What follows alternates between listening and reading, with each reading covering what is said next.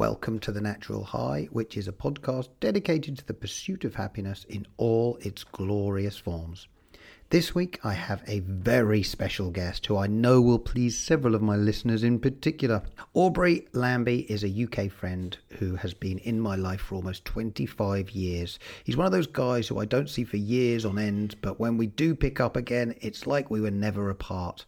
We made music together, travelled and shared many great Glastonbury festivals. He's been around for pretty much all of my adult life. He's unique in his way of thinking and certainly in the delivery of his thoughts. He's one of the most enthusiastic talkers I've ever met, and in the first few years of our friendship, I'd try to interject when he was in full flow. It used to annoy me that he'd start a story and simply work backwards with no end point or apparent structure. But as our friendship matured, I realised that this had value in itself and pretty much defined the man. I eventually learned that there was simply no point in trying to arrest his unique flow. What I can say is that he's always been there for me through thick and thin, and he leaves an impression on those he meets. Because of his character, Aubrey has a special place in the hearts of many. So I wanted to immortalise him in audio once and for all and leave you to draw your own conclusions. It was a brilliant few hours, and this conversation reminded me so much of my younger years when Aubrey would arrive at our house and bewitch us all with his unique rhetoric. So sit back and enjoy the rare mind of Aubrey, and please drop me some comments at thenaturalhighclub.com/Aubrey. I wanna get down, listen to my lyric. I got there, I got those, I got many foes. Now the problem, how I live is what I know. Some people show me the signs, I live right. Some people show me the signs, I decide. Go, go, go, go, go. Sometimes I listen, it's intentional. Sometimes I listen, you wanna bend your all. Go, go, go where you know. Go, go, reach plateaus. I got it written down, you wanna come with me. Some people bend down, won't say please. Go, go, and how you really know. This is how we got it good and how we really roll. Wanna get it right for everybody we know, and so we can live right, gotta show. Yes, I wanna live, yes, I wanna grow, yes, I wanna feel your body grow. Yeah, and if we did it nice, and then we bust the show, and then they'll live like this, and then they'll really know. Yes, I wanna love, yes, I wanna flow, yes, I wanna feel, yes, I wanna show. I really, really wanna know, yeah. It's how we live, it's how we go, go. Gotta go, gotta reach new heights, wanna reach new climbs. Some people see the signs, I got it written down, I got it written right. Some people gonna come with me this side, I got it written good, I got it written right. Some people wanna come with me this side, yeah. Brand new, stepping out, stepping out into the light. Go. The Natural Yes, I High. wanna live, yes, I wanna grow, yes, I wanna feel your body grow.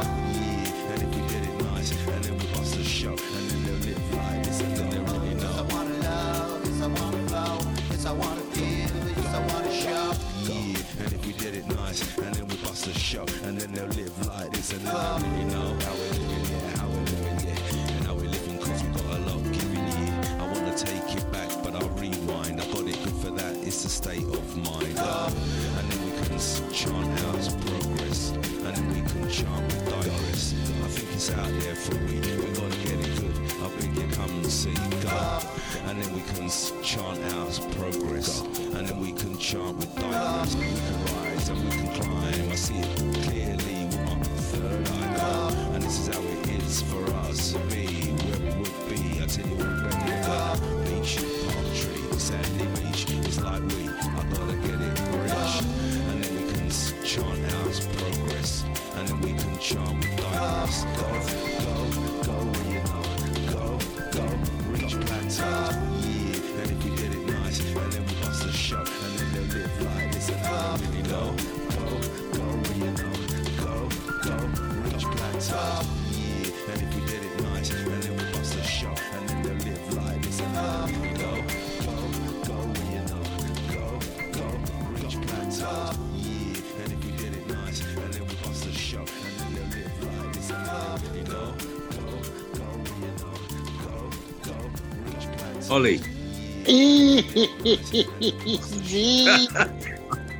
Yeah, wait. I got to try and see you. I don't know how to see you.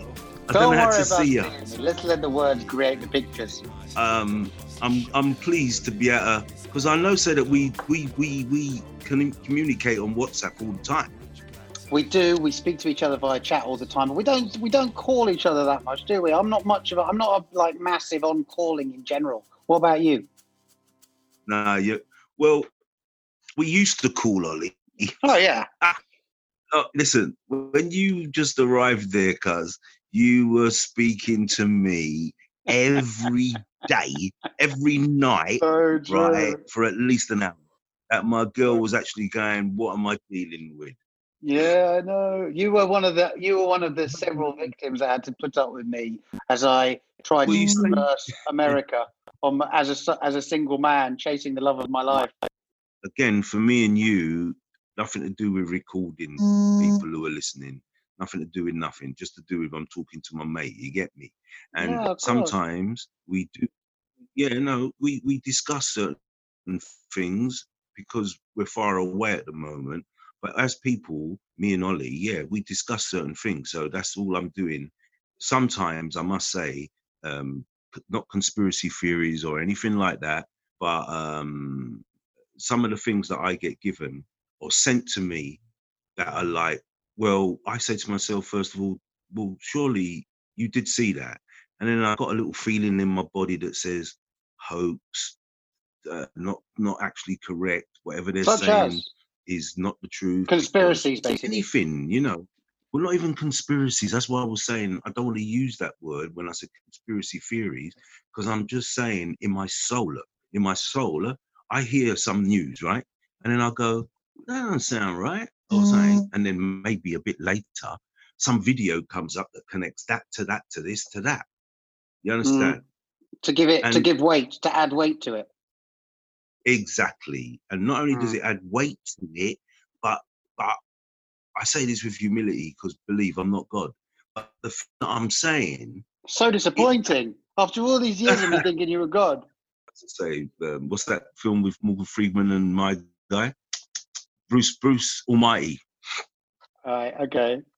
This is why I love it. This is why I love talking to you, because you always just go off on these crazy tangents all the time. We're on to Bruce Almighty now from conspiracy theories. Yeah, but you see, even that, right, is because we mentioned God. And if you check them films there, and even what happened to Mr. Carey, say that he ain't about, he was about, and whatever happened, and he went through a tribulation. I'm just trying to say there's people's doing things in higher, wherever and whatever. Oh man, absolutely, 100%. I totally agree. I know what you're saying. I totally agree with you. That bad stuff goes on. I always think about, with big corporations and governments and stuff. If a lot of the time it doesn't feel to me like they're trying to do the right thing. Instead they're trying to get away with doing the wrong thing. Yeah, that's a good comment. That's a good comment. It's interesting that you're talking about conspiracies and governments and stuff like this from the off, because it's very relevant at this point in time. And I did want to speak to you about, the crazy storm surrounding the murder of George Floyd. I have to say, from personally speaking, that I feel really proud that so many people have protested. We went out at the weekend and we did some protesting. They've stood up, and the young people, a lot of young people, they stood up and they've said, we're not having this. We're not having it. It seems to me that, a reminder that we're supposed to be in America and the UK. We're supposed to be living in democracy. We're supposed to elect officials to govern our countries the way we see fit. They are our public servants. But it so often doesn't feel like that, does it? And when this George Floyd story erupted, people from all walks of life, from all over the globe, they mobilized in a really dangerous time with coronavirus and stuff. They got together en masse to voice their disgust that in this day and age, there is still such blatant racism in a country like America, which is so multicultural and benefits so much from that multiculturalism. So we stood up and we protested. We said, this is absolutely not what we put you in charge to do. This is not how we want you to govern. And in response, the American government put a curfew in place, a curfew to say, you're not allowed to go on protest. You're not allowed to go out after 8 o'clock at night. And this is how they responded to people trying to say, we don't want you to govern like this. After all, the word democracy means demo, citizen, crassy means power. So power to the people. But the people reminded themselves about this word democracy and said, who are you to tell us we can't protest? We put you into power. This is supposed to be a democracy. So it's relevant because, you're a lifelong friend to me. And I wonder, how much this resonates with you. As you don't live in America, but you're a black man living in London, a British guy living in London. You know, and how many skirmishes have you had in the past? How many times have you felt like you're being discriminated against? And has it affected your life in a negative way? Well done, Ollie. Well done. Really well put. And I hope I can reflect on other things. You say, have you ever faced blah, blah, blah in your life? Ollie, if I was to tell you so many instances, I have to look in the face of whoever is doing what they're doing and go, really, really, you're going to come like that. And it's unbelievable that you just go, why? In my consciousness, I have to go, why are you doing that?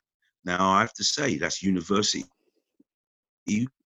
where give thanks I met you via, right? That's university. I told Alessia today about my work life experience when, oh my God, I don't even want to start repeating it. It's actually, Ollie, it's unbelievable. And yet my one soft one, but I've still got my complaints. I've still got my instances. My one has made me be, as age of who I am now, like the guy said on the radio, made me be able to go, you know what, I'm cool now. I ain't gonna do no more, you know what I mean? And when I say do no more, that means even study.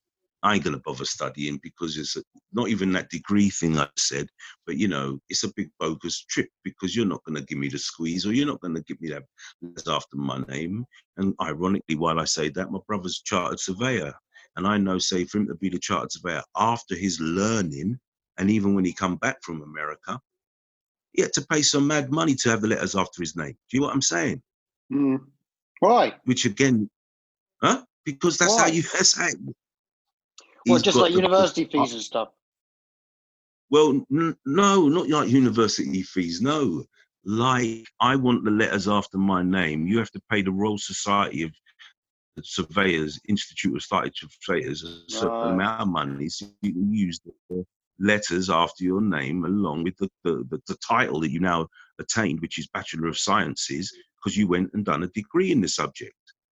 Understand? It's like an automatic thing. Yes? Yeah. No, absolutely. Okay. But that's just capitalism, isn't it? That's more capitalism than racism. Make money wherever you can, of course, every step of the way. Another form of it. Make money, but not, you see, even that now with parking in London, the councils make millions from parking in London now, because back to capitalism, when Maggie went and said, instigate parking because we're not going to give you as much money anymore. Well, a bit like that, because her voice did sound like a man. Is that they put the parking on, and now these boroughs, they earn millions from people parking. And if I was to elaborate, one of the requests of the New World Order in this 2020's time is that people should live in little huts, come downstairs, get on them bikes that are padded up in their little place, do your scanning with your card or the chip that they want to put in your body, and off you go, maybe as far as a bike could carry you. If you're not going to have a bike, you can have an electric car. No disrespect, like what you've got, and you're going to be able, and things are going to be like the vision that, as I say to Alessia, people have had since 1960 of a date called 2020. Yeah, but it doesn't seem like we ever get to that sort of, to that idyll, that nirvana, that perfect place where we are completely sustainable and we're all green and we're all selfless and altruistic. Do you think we'll ever get there? The whole coronavirus thing, I mean, it's such a massive warning to us, isn't it, as people, as humans, as incumbents of planet Earth, that we can't just carry on doing this the way we've been doing it. You said I'm good at the tangents. I'm going to try and give you my opinion on some of that if I can remember. On coronavirus. Gosh. Earlier on, right, putting that one in there. If you remember earlier, I said to you, this racism thing has happened on the back of the corona, and the corona has separated people. And I went into some, again, Aubrey tangent when I mentioned Margaret Thatcher's 90s, yes? Mm-hmm. So the corona had already separated people, yeah? They had told the people do what we tell you, basically. The governments won't do what you tell you. Why? Because of this thing that is coming out of where? Now, it come out of there, but it's managed to get to there, and there as a drop as a hat. That means anybody who went there, all the rubbish, yeah? And next thing you know, like I said, I ain't God, but I might have asked for something to happen, to change the way it is. Like you just said, it needs to change. And I've said that many times before, but like I ain't God, I couldn't do it. And I couldn't kill that person. I couldn't, can you just kill that? No, you can't do that. You can't kill that person. Okay, so the coronavirus, it comes, we definitely know it's man-made. Just as a quick insert, then we got Mr. Gates with all of his... You mean it's caused by the way... It's created by man and man doing things to man and whatever, you get me? Just like the SARS, just like the Ebola, and just like everything else that these people take the piss out of us doing when they inflict them on people. Unfortunately, in most cases, they do inflict it upon Africa because they want to get rid of them people there, so they take the minerals and the thing without any problem. And but it comes down to our personal choices as well, though, doesn't it? Like, it comes down to the fact that we eat meat as humans. You know, if we didn't eat meat, then we wouldn't have most of these problems, right? Okay, let's come again now. If you're going to go like that, when the Native American or the black people, same way, did live on that said continent, when they were living there, they had buffalo and bison and everything's good. Yeah, the capitalistic brain, which only it went there with that frame of mind, like what's happening? We've heard, you know what I mean? There is land to be taken here. No, there isn't land to be taken here because someone on that land will have to get rid. They didn't mention that you got to get rid of them people, and then you can have the land that they were on. And that might be a bit of a problem, but don't worry about it. Make the journey anyway. I say again, right, with no cutting, buffalo and bison was there in abundance. Them people there, in the way that they plant their corn, they will kill enough buffalo, because they know when the bison's coming and the buffalo's coming, and the buffalo's bigger than the bison. So they go, look, we're going to have to kill about 3 of them, and that will be enough. So it's sustainable is what you're saying. They didn't overkill. Yeah. Over's that. You say the word sustainable, which is obviously, I would have to say, they ain't talking like that when they you know what?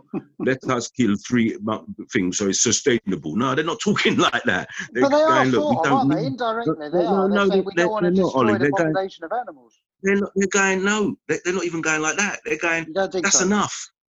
They go, listen, here they go. They don't go destroy the population. They go, we only need 3.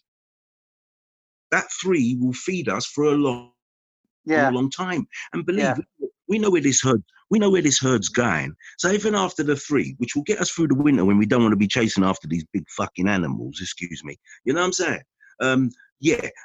This 3 will get us through the winter. And by the way, we know where they're going to go because they always go there every year. And we'll go and get some more if we need to. So that would be what we are now. And understand what I'm saying, sustainable, because sustainable is a product of what you were saying about, do you reckon we could live green? Do you reckon we could do this? Do you reckon we could do that? If you check the air when everybody was in their house chilling and using electricity, which is, again, you know, one of them silent energies, how clear the sky was. Because our sky for dodgy London was proper clear. And I think it's been clear for a little while. So let us consider that all of this lockdown was so that the world could get the climate change down to a place that they could get it in quick time. Hello? But don't you feel that it's going to just go back to... No, answer that one. It was the world telling us. Yeah, I think it's a message from the planet that just say that, it's not the world telling us. The world telling us. The planet, I mean. The world telling us, the planet, is that Swedish gal who says, I'm going to go on a boat to America and say to him, stop doing what you're doing. Excuse me? That's the world telling us. But when it comes down to the world, the ecology of the world, planet don't Earth. watch man at all. Yeah, don't watch man at all, because man he's like got nothing to do with it. But you know what you said a minute ago? What you said a minute ago was just quite interesting. Was you said that basically you suggested that when we were into bison and buffalo, you know, Native Americans, when they were hunter-gatherers all that time ago, you're sort of suggesting that they weren't greedy at that point. But we are greedy now, aren't we? So What's changed then? Have we become greedy? You don't think that we are naturally, innately greedy people? You think that it's something that it's nurture rather than nature? I won't listen to this, and overstand it like this. No other country, especially America, no other country really has said to anybody else at any point, come over here, there's loads going on. No one's ever said, even when Britain said that to the West Indian islands, come over here, there's lots going on. It was more like, that country's all messed up now, right? You lot got a couple strong people left. You were strong from before. You didn't all die in the war. Well, a lot of ours did, and our buildings are mashed up. Could you come over here and just sort of help us out? And then when they come over here, you talk about racism. When they come over here, a man's going, you've come and taken our jobs. And no, you didn't want to do the job. That's why they've come over. And that's right down to now with what they were going cool about the NHS and clap for the NHS. When week before last, they were saying, Boris, you're going to keep it if you stay here because we know how you stay. You're all about privatization, everything. And consequently, now I'm going to keep it. And what does he do? He makes deals with the American pharmaceutical companies who all got something to do with this flipping corona. Excuse me? All right. So where was I before? Gosh, this is how it goes. Have you ever seen, but just in terms of greed, that's the interesting one. So you think that we've become greedy more in the modern world as we've become more materialistic? Do you think, like, since, post-industrial... I'm going to say it again, what I started with. I said, what other country has basically, I'm not saying South America didn't do it with the Spanish, but they did it in a different way. We're going to leave out Europe, but just know, because they've done it too, the Balkans with arguing with the Austro-Germans and all this stuff. So we're not going to go into that, but I'm just going to explain that for the Americas, and I have to say even Africa out of a product of that, they were all dominated by people who didn't come from there. There you go. Okay, so even what I'm saying with this, you call it an invitation, but I just said they were given, without advertising, word of mouth, that come over here, something's going on. And when I say that, I'm saying how the Spanish did it to all them places of them ancient peoples and teeth their things just by arriving there. Look, there's land. Let's go there. And when they go there, they don't go, look, can we reason? At the moment, can we coexist, please? They start like that, but they always kill them off once they've coexisted enough to know, saying, they ain't got no weapons, they ain't got no this, let's kill them. And I mean, and again, the whole with story, the North Americans, and the story with Native America is particularly sad, isn't it? Because from what I know about it, or I've heard about it, Native Americans are extremely welcoming to this conquistadors. Spanish from your south and up the top, Dutch. Where New York is, it's called New Amsterdam. And the Hudson Bay River. And that Hudson Bay River, the Dutchman, for him reaching there, this is the same thing, look, we've reached land, bruh, respect. Can we chill? They come like that, and then that's they go, greed, isn't it? That's greed. So we can go way further back than post-Second World War, because if you look at Spain, the Spanish conquistadors, they were greedy, weren't they? They went from they went and plundered gold from all around the world. This is what I'm saying without saying it, and I'm not going to declare them as Europeans. I'm just dropping it like someone came back to them and said, look, there's lots going on over there. So that's how I'm saying, man would get in a boat prior to thinking that he was going to fall off the edge of the world and say, I'm going to go a little bit further than that guy and see what I go on. Consequently, in most cases, they all hit land. And when they hit land, all due respect, I've seen them Spanish man kiss the floor and everything when they get out or get off the ship and say, thank you, Santa Maria, and God knows what else, yeah? And then literally as they get to their feet, they look at the gold hanging out of the Indian man's nose and they go, yep, this is the right place. And then they begin what they're dealing with. So when we're talking about greed, capitalism, as is a new word still, like, that's why they were called Indians in the first place, because I think it was because they thought they'd reached India, didn't they, when they got to America? Is that right? Pretty sure that's why they're called Indians rather than Native Americans. Very, very, very, very, very, very quickly, Ollie, when I went to Brighton, me and Alessia went into a pub called The Victory, which was reminiscent of... don't know how this is going to tie in. Mate, listen. You're talking about Christopher Columbus and then a pub in Brighton in the same sentence. Well, you'll see, a pub in Brighton called The Victory, which was Nelson's ship, right? Nelson. So Nelson, he's late 18th century, and he was fighting Napoleon in Egypt and stuff like that. No, okay. And they had maps on the wall, the maps that were created in 15th century this and 16th century that, right? And every time in the maps, they would try and draw, even though in our case now, the country outline that they would have drawn, like Australia especially, would have been much smaller. And consequently, I have to add that Australia was actually located by the Dutch as well. And the Dutch, for locating Australia, had come from what they call Van Diemen's Land, which was Tasmania. So the overstanding of them three little bits, New Zealand, Tasmania, and Australia, as they are islands, just breaking off, they're associated to the Polynesian islands. And then Polynesian peoples are like the Papua New Guineans, who are the indigenous people of there, who migrated and made the indigenous people of somewhere like Australia, the Aboriginals, you know what I mean? So, and all them people there relate to the Namibian from South Africa. So we have to also check, you know, the beginning and the end, whatever. So everybody disperses and everybody lives where they do. The Dutch were the greatest sailors, so they made their ways in places that a lot of other countries, France, Britain, Spain, hadn't gone to. So in some cases, they would make rough maps of the outline of countries. And the reality of Australia was that Captain Cook went there in about 17 rare, yeah? 46, I don't know. Anyway, the Dutch had got there in 15 blah, went into the Van Diemen's Land. They call it Van Diemen's Land because, as I was saying to Alessia the other day, there is a animal there called what we call the Tasmanian devil, yeah?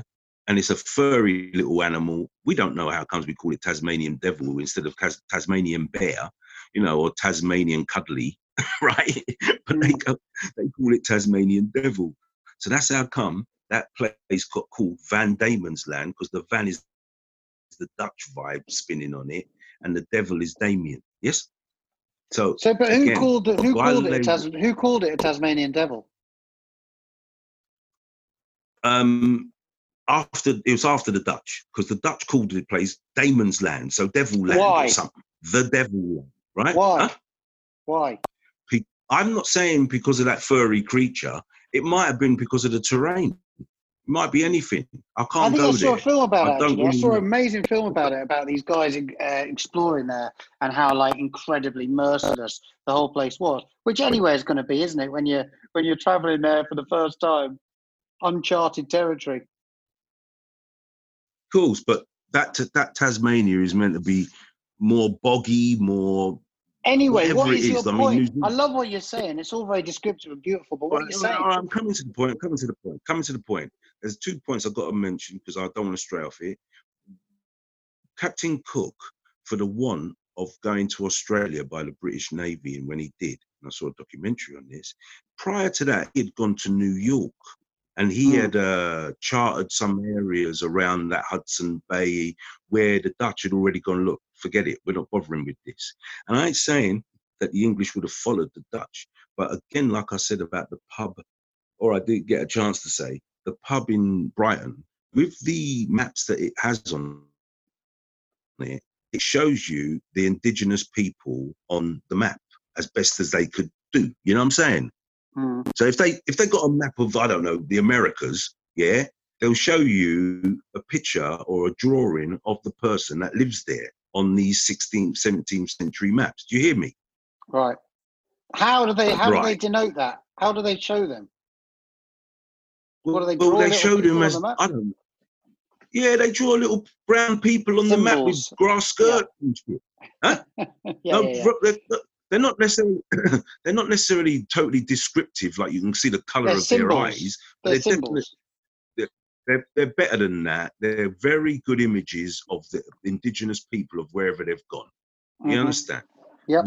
While I say that, another video that you can look at YouTube is called Jamaica and the Jamaicans. He highlights that the Jamaican flag has got not two black people on it, but 2 brown-looking Indian people on it. Mhm. And this is the point I'm making. When maps were originally created, they didn't describe Aboriginals, Papua New Guineans. They didn't describe anybody like that.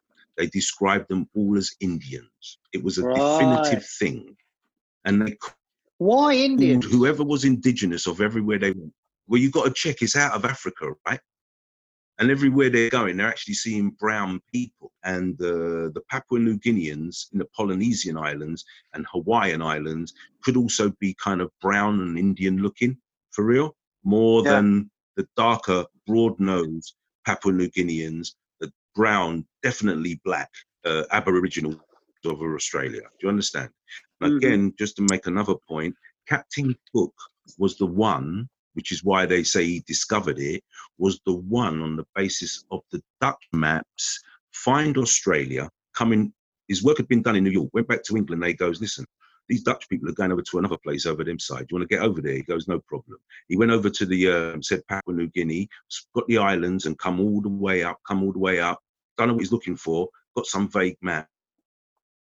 Where, as I say, the Dutch have got one side maybe of Australia, and that's the side that I believe they inhabit, and the other side they don't even inhabit. You know what I mean? Presently, and he went in every nook and cranny of that coastline to write and draw the right coastline of Australia, and that's the way that he will be attributed with you. Yeah, you discovered Australia. So when you talk Christopher Columbus, he was a cartographer and Burning Spear, but cartography. Christopher Like, drawing. Columbus,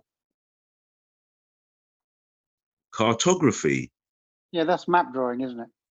Anyway, Yeah. just... So again, history has shown that and I've got it again on video, the people, as you call them, conquistadors and all them thing there that helped the first people with the Santa Maria and the other ships that he came with, yeah. First of all, he got the money from, he was actually Italian. He got the money from a little bit of Spain and a lot from Portugal. Portugal had this term for like black people or half black called Moranos and all that. So these Moranos, who would also become conquistadors, they had been in the Spains and the Portugals from the 14th, the 12th, and the God knows whatever century. Yeah, sorry, 14th is when they made the crossing. So the Moranos, or the black man, had been in their world since about the 8th century AD. And this is the point, because there's a thing called the Olmec heads. The Olmec heads are large square African heads that are in the said Polynesian islands. Some of them are in Central America, where it shows that the African was traveling to them places all the while. So come back with the Christopher, all them people there, for him to recruit people to fall off the edge of the world, which is what he thought they were going to do, and nobody wanted to go. He took a lot of people that was in jail, a lot of murderers, a lot of people in jail. It was no point. They come out of jail, they fall off the edge of the world. What's the difference? And they became his crew. But in regards of the navigation to reach there, he done that with African man who had done that from the west side of Africa and gone up the top and found them places long before. And I have to say again that the Portuguese already had the whole of West Africa as their slave coast, Gold Coast, and all them coasts, right down to what would be called South Africa. So they had every port along that West Africa, the Portuguese, and they're going to tell me that them same Africans, which are the ones who came out from that West Africa and went up the Atlantic to find the Americas and established themselves there, irrespective of how they looked when my guy got there. And I've explained what the maps were showing. So yeah, that's the principle. I'm not going to try and go, I can't go into it too much with the Portuguese and the extradition of what they call Portuguese Jews, which were black men. But them conquistadors, most of all of the crew, for him to navigate the waters across, were black men who had done it before, or had known somebody to have done it before. You also have to say, there has been findings of Egyptian-style canoe boats in South America. So going back now to the greed, when man was told that there's something going on there, and I watched another documentary on a guy around the time with Elizabeth I, who was doing the same thing with the Spanish that the British and were doing with the Dutch for the entire time, which was they're going away over there. We don't know where they found this new world. Yeah, well, can we have some? What's going on? So they would follow the Spanish ships. So that is how comes they've discovered the new world, which was all them southern places like Florida, and going up round the side to New York, which I told you already, the Dutch had already got. And this man, I can't remember his name, Englishman, Sir Walter Raleigh time. He come over to Drake? He was in Queen Elizabeth. No, it was along with Drake. It's Sir Francis Drake and maybe Sir Francis Bacon and some other guy, yeah? And Drake weren't making this journey. It was somebody else, the other guy. And both of them were vying for attention with Queen Elizabeth I, you see? So this man goes back to England and goes, there's a new world over there. The new world's there. There's holy stuff, da-da-da-da. And so he grabbed up a group of English people to invest in it. And then he took about 100 and plotted them in the Americas, you said, and said, build up to this, build up to that. Not Pennsylvania, but like one of them ones. Build up to this, build up to that, and get going. And I think that when he returned after about a year and that, the people had no food, they were proper mashed up. So it's like the dream has not gone true. So what did he do? I think that he went back to England and this is where you get indentured labourers from. He go back to England and he went and got all people that are in jail and God knows where, and brought them back to this place and made them build up a fort there and things. Yeah. And that was how he was able to stay there. So if we're talking greed, right, he ain't got no right to be there. And if anybody approached building them people that were there the first time and maybe said, you know what, they ain't got the ability to negotiate and they don't get no food from the indigenous people who are watching them do what they're doing, or vice versa, the indigenous people look what they're doing and go, what the fuck are you doing here? Let's kill you. So whatever happened, they didn't pass. The second time around, the second crew, they lived because they knew that the first crew had failed. So they knew what to do to succeed. And there's no doubt about it that they would have to negotiate with the indigenous people to know where food is, to know what to eat and what not, and so on. So that is the beginning of the greed, because they go, right, we know it now, bang, you're dead. Right? Yeah. And again, do you think, with the gold, do you think the idea of religion and God has got a lot to answer for in that respect? Because I think that, the British and the Spanish, they were all doing it under the sort of auspices of religion, weren't they? We've got a divine right. God is telling us to go and do this. And you could sort of get away, you could literally get away with murder by just saying, this is our divine right, this is what we're supposed to do.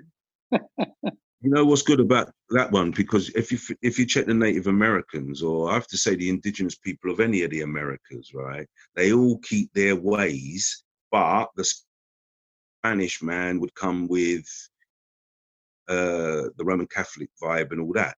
Now, something that I've seen many times stated. All of these explorers, really, they weren't very good people at all, were they? They were all just smashing up other cultures, much more peaceful cultures. There you go. That much more peaceful, and that is the other point why they actually said, you know what, let's just kill them. The Native Americans said, come in, please. Like, let's feed you, let's look after you. The African man said that too, innit? When he said that, he said, come in, sit down. And there's no doubt about it, Africa was around before the Native Americans or the Americans, even in terms of population and stuff. I mean, I ain't going to deny, in the Grand Canyon, they got emphasis that this part of the world was around in the BC. Well, we still don't have all the answers, do we? We don't have all the answers. So what I'm saying is, greed. Just understand how. This is what happened, first of all. The Indian man had loads of fields, and the field was full of everybody. When you say Indian man, you're talking about Native Americans, yeah? I have to say Native American, but I'm going to refer to him as an Indian because Native American, I've still found out to be black people. So I'm going to just, Indian, Native American, they're both the same. But what we do classify as the straight-haired brown person, I'm going to let him have his day and say that he was there. But I was there before that. There's no doubt about it, because everybody start with I and I, and then you can chip off from me to make anybody else. You understand? But you can't make anybody else to be like me. Just saying, genealogicals and all that. Anyway, so Indian man is there, he's living good, and then white man come. And white man come, and when he came, he had a different agenda completely. So it doesn't matter, and we got to check again the Francis Drake with this tobacco vibe, you get me? Which I don't think is what they were dealing with. I really have to think that they were dealing with the herb. And I reckon that they were having a peace pipe with him, and he got on a rock and it was all nice. And he goes, you know what, I want to take some of this back to England. And he goes, look, that thing is not like that. It's not a regular Maybe that's where the something. term. Maybe that's where the term "throwing a whitey" comes from, because it was like some white man came over and smoked some of their herb. There you go. And he couldn't handle it because he'd never And smoked also, it before. well, that's the point, you know. I've heard lyrics when they go like, "I'm getting white boy crazy," you know what I mean, or white boy drunk or something, whatever. So there is a different thing that could relate to your whitey thing, but in truth, yeah, I'm thinking peace pipe because Herb does chill a man out, right? So maybe he's on the peace. I want to come on to that, by the way. We'll talk about He's that on later. the peace pipe. Yeah, we'll get to that. We'll get to that. He's on the peace pipe, and when he leaves, because he was able to leave graciously, he's like, can I take some of that stuff with me? They've said it's not a regular something. We've done it with you because you was a new bruh and we're having peace. You know what I mean? Talking. He's gone, okay. They've gone, listen, we've got this other stuff. It's regular as that, but it just don't rock you the same way. So maybe it's a day herb and then the other one's a night herb. He's gone, right, cool. And that's what he's taken back to England with tobacco. And again, even if we look at that, it's like, it doesn't grow here, it grows over there. Okay, well, we like it. It could become a pastime. Why don't we go over there and get some more? Okay, but we'll have to find out where it comes. And then you get another bit of capitalism and expansion head. And whether it be addictive now that they know or not, they went, oh, this is nice. And then they went, can we have some more? My guy goes, well, it's only over there. So it's not something that they even said, you know what, let's plant some tobacco here. They automatically said, we can't grow it here. And they must have known. There. They must have so tried. Let's go over they must there. Have tried. No, I don't think they did. I don't think they did. I don't think they could. Come on, let's believe. If they didn't try it, if they tried, by now they would have got it right and go what soil it needs and sorted it out. I mean, a tomato grows here and it don't come from here. Come on. There's loads of things that grow here that don't come from here. All right, good.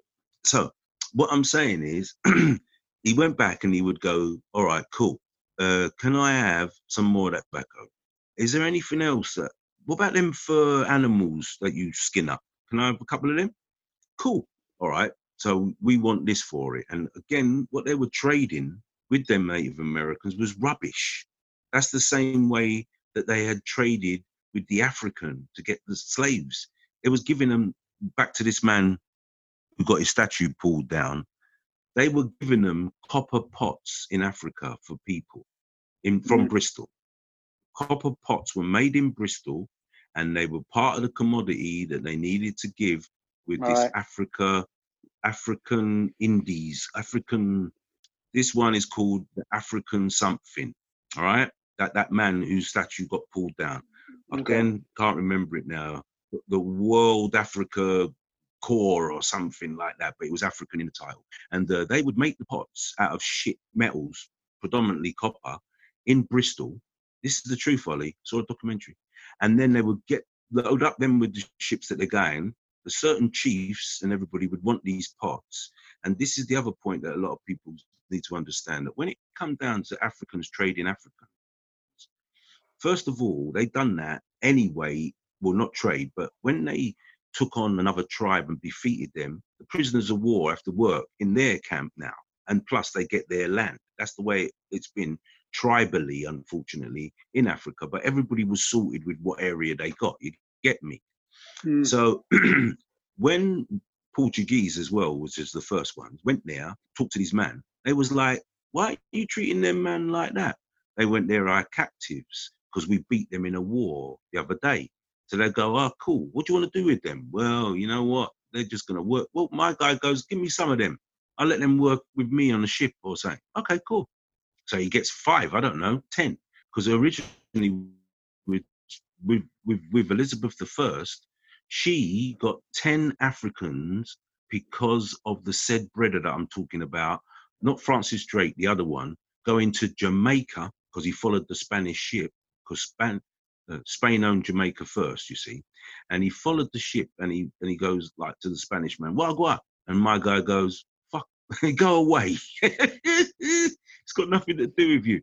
So my English guy goes, "Well, who are them guys over there, man? I've never seen them before."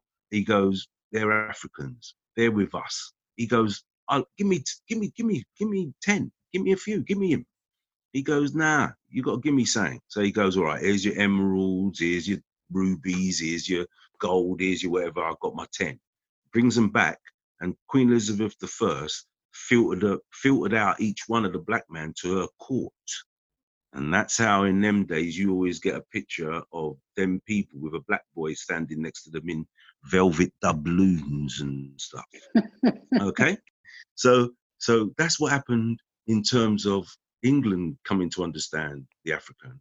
The Portuguese knew about them already, and their only intention was, let's just take them out under these chieftain and take these men there to these places that we know is quite hot, and we have problem working in it, but they're good for work anyway, so they'll be doing the work there. And that's how the reason that actually the slave trade tribe side, and the Portuguese took them over to the East Africa, sold them off in places of Arab places where they looked down on the black man already, and that was it, because them Arab man had already conquered the Spains and the Portugals that the Portuguese had gone over there for, because it was, oh Lord. So that deals with some of the colonialism that went on. But I will have to emphasize that when it comes down to the bison and the buffalo roaming the American plains, while they were doing that, the next move would be the move, and we have to understand, I think fast food came into America in 1950, right? And if you remember, it was like a beef burger, wasn't it? So beef patties, nothing to do with bread, I don't think nothing to do with onions, was a thing that like put a prawn on the barbie for the Australians. A shrimp, It was regular Americans, to eat meat. Go on. As regular it was to eat meat, what they needed to do, even in them days, just to even consumption for a man to go, I'm having a good meal, is maybe put a few more cows on that land where the bison and buffalo were, because a lot of people ain't eating buffalo meat and bison meat. So they put cows and then wiped out the bison and the buffalo, and then wiped out the bull and God knows what else. Now, another documentary I saw, they showed a picture of the cows all on the grass eating, and the narrator said, "This is how you picture cows to live, isn't it?" And you hear everybody go, "Yeah," and he goes, "Nope." And then he shows you a picture of where the cows in America live. Oh man, that breaks my soul. Have you seen it, Ollie? Makes my soul. Have you seen it? My soul no bleed. Grass. There's no grass. Dude, I drive every time I drive to Los Angeles. I go past it, and it's just, you can smell it from like 5 miles away, and then you just see it on these. They live in misery and they die in misery. They have no pleasure or happiness in their whole lives. Their calves are taken off them. Calves are taken off them when they're like literally straight after they're born. They're taken off them. If they have I think it's a male cow is of no real use. So they just kill those if they have male babies. Man, it's sick. Don't even take me down that rabbit hole. Yeah, well, you see what I mean? And even if we go and say what you just said, which is, if we stop eating meat, blah, blah, blah, I'm not saying that people would actually stop eating meat because of what we've just described. I would have to say that people would have to stop eating meat because the opposite of the Native American is like, I've had enough. Then we come back again to the one that you said about the march that says people are actually going, we'll have had enough. Do you understand? Yeah. So what I'm saying about the mindset coupled along with this meat issue that we're discussing is that not even the change thing that we're discussing also, but within the meat thing, let me just say this. America is making substitute meat now. They make some fake meat, or they make the meat have fake shit in it. Impossible. They do, man. No. I'm saying it's called Impossible. The brand is called Impossible. I've got some in my freezer right now. I'm talking about fake meat like that. I'm talking about real meat, but it's snide. Oh, right. Yeah. Do you understand? Yeah, well, full of disease. You're putting disease in your body because they're animals that have been miserable and stressed out and anxious all of their lives. That's one fed thing, shite, fed loads of pesticides. I'm telling you, they're making meat out of like getting the genes of the spores and putting them together, and then like the fucking cow is cartilage. growing in a dip. Dude, they say 100% beef, but yeah, it can be 100% beef. Like the toenail of a cow is beef, technically. Isn't it? It's all beef, like the eyelashes, the bollocks, everything. It's all beef. But I have to come again now. Sorry to scare you, but a lot of the slave's food is the food that the slave master would throw away. So he would do things like oxtail stew, pig's tail stew, chicken foot soup. So you're saying that's where a lot of that cuisine comes from that sort of slave food, totally as that. it were. It's totally that. It's totally that. It's totally that. It's slave food that the slave master would have thrown away, especially in somewhere like Jamaica. Wow, that's mad. You will take the indigenous vegetable fruit called ackee that would grow, and they could have included that. But you see, even them sort of things, Ollie, in terms of greed again, the food, and I would hope that you've seen a film called 12 Years a Slave, they would feed slaves with certain different food in certain areas. Like the Jamaican slave, he was eating big food because that place grows so much of the stuff. Do you understand me? Back to Mr. Man going, can I grow tobacco in England? No, you can't. So even things like that, breadfruit, all these things were taken from maybe, I don't know, Africa, given to the Indies because it's good slave food. And then I've seen them taking it over to the Polynesian islands, and the man go, King Georgie, tell King Georgie hello and thank him for the breadfruit, because they brought breadfruit to the Polynesian man to get, I don't know, something from him. And the bread is long. But that, you see, I'm not going to go and say any species or anything of the human. There's only one species of the human race anyway, but I have to say one denomination that's caused all this trouble. But basically, it's the European. And he has got this title of greed. He's got this title of greed. He's got this title of. But again, you don't want to put European in there too much, because like there's lots of countries within Europe that have been oppressed through history as well. Cool. I said it before. The Irish, the Welsh, Bulgarians, Romans. Oh, fucking hell! Don't go there with the Irish, bro. Don't go there with the Irish. I say to Alessia. I don't think they've ever actually. See, the problem with them is they're white too. But same way Bono goes, Bono said, we're the blacks of Europe, you see, right? And yeah, so that's the definition for the Irish with their white self. But if you talk and they keep up their culture, fuck it, you're the wrong guy. And the same thing with black people. If you talk like that, or you got that mentality and you actually keep up that much of your culture, then you're the wrong guy, because we try to beat that shit out of you. We even gave you a new name, bro. Do you know what I mean? Come on. Right, so that's what you've got to check. But everybody else, back to the Irish and everybody, I can still see an O'Flaherty somewhere and an O'Leary and a God knows what else, and you look and go, that's an Irish name. Yes, I am. That's my heritage. You get proper me? Nomads, the Irish. Well, you can say that, but the truth is, again, within America, that Cromwell took 15,000 of them, 15,000 of them, and put them in Barbados. Some other Irish were sent to Jamaica specifically, and then some other Irish would have been maybe, if you want, a century before or 50 years before, sent as indentured labourers for a crime that would have been, I don't know, they living on their Irish land. Get off, you didn't get off quick enough, right? You're going over to Americas as an indentured labourer. When you work the land for 7 years or something like that, you'll be free. Most of them didn't, like Australia with the prisoners. Most of them didn't come back. They stayed in America.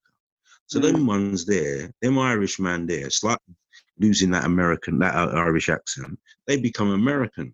And in the case of slavery, they become overseers. So they get a squeeze again in the same way that you have names like Pennsylvania after William Penn. And then you have them other people, what are they called? Not Quakers, what are they called? Them people, Amish, yeah, coming from Hollands and God knows what else. Right. And everybody saying, look, let's come over here. And they've all gone over there. You know what I mean? But guess who's come over there under all completely different circumstances forever? Black man. Right. So if we can understand how no disrespect, a lot of answer for and the wrongs they've done and all this, and I'm not going to describe them as Europeans, and I'm not going to say white man, because we both know who they are. And more time, the Spanish man don't look at himself like a white man. He says, I've seen some program where there's this guy, Spanish as tomorrow morning, curly hair, dark beard, everything. They call him, they say, hey, white boy. We say, like, don't say European because we don't want to generalize. What we can generalize about is generally men and not women. That's what we can generalize about, isn't it? It's men who cause all these problems. Most definitely. Very quickly, the Queen of Spain was a woman. She's only been 14. She's only 14, but she was the one who financed his moves. You get me? I think her name was Sophia or something like that, of Spain. So when you say a woman is part of the problem, has never been part of the problem. Elizabeth I was a woman, even though she was whatever she was. But I'm saying that even if it comes down to woman in power, some of the early people, women of power, such as Candice and Yara Sanchua from, again, Africa, right? Queen Them Khalifa. people there were leaders of Khalifa. Which you sent me the message I don't about the know other that. day. Oh, yeah, the California. Yeah, well, the Black they do Queen say- of California. they do say that she's fictitious. If you listen to it properly, they say that some other conquistador guy liked reading romantic novels and she came across and being the romantic novel. This turning point, Corona included, was very quick insert. Babylon, the powers that be, say there's too many people on the planet. So they've got to think of a way to get rid of the many people. And you can't think of a better way than what they're dealing with, see?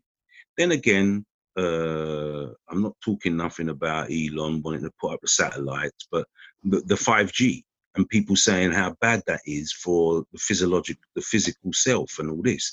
What do you think about that? When we would go, well, this is the same thing I'm saying with what we call progress, or that's not progress. And what we was also saying about the image that has been perpetuated of the future from a certain time. Like in 1940, they weren't thinking of 1939 George Orwell. They weren't thinking of what time did he set, not Animal Farm, 1994 with John Hurt. Yeah. 84. He said 1980. And that was written in what 19 what? When he wrote that, 1920? I don't think, I think it was later than that, but yeah, it was very prophetic. Later. It was either 20s or and over what I said at the beginning, how a man got killed for showing his prophetic in a film, not a book, about the future of the world. It was written in 1949. I'm a big fan of George Orwell.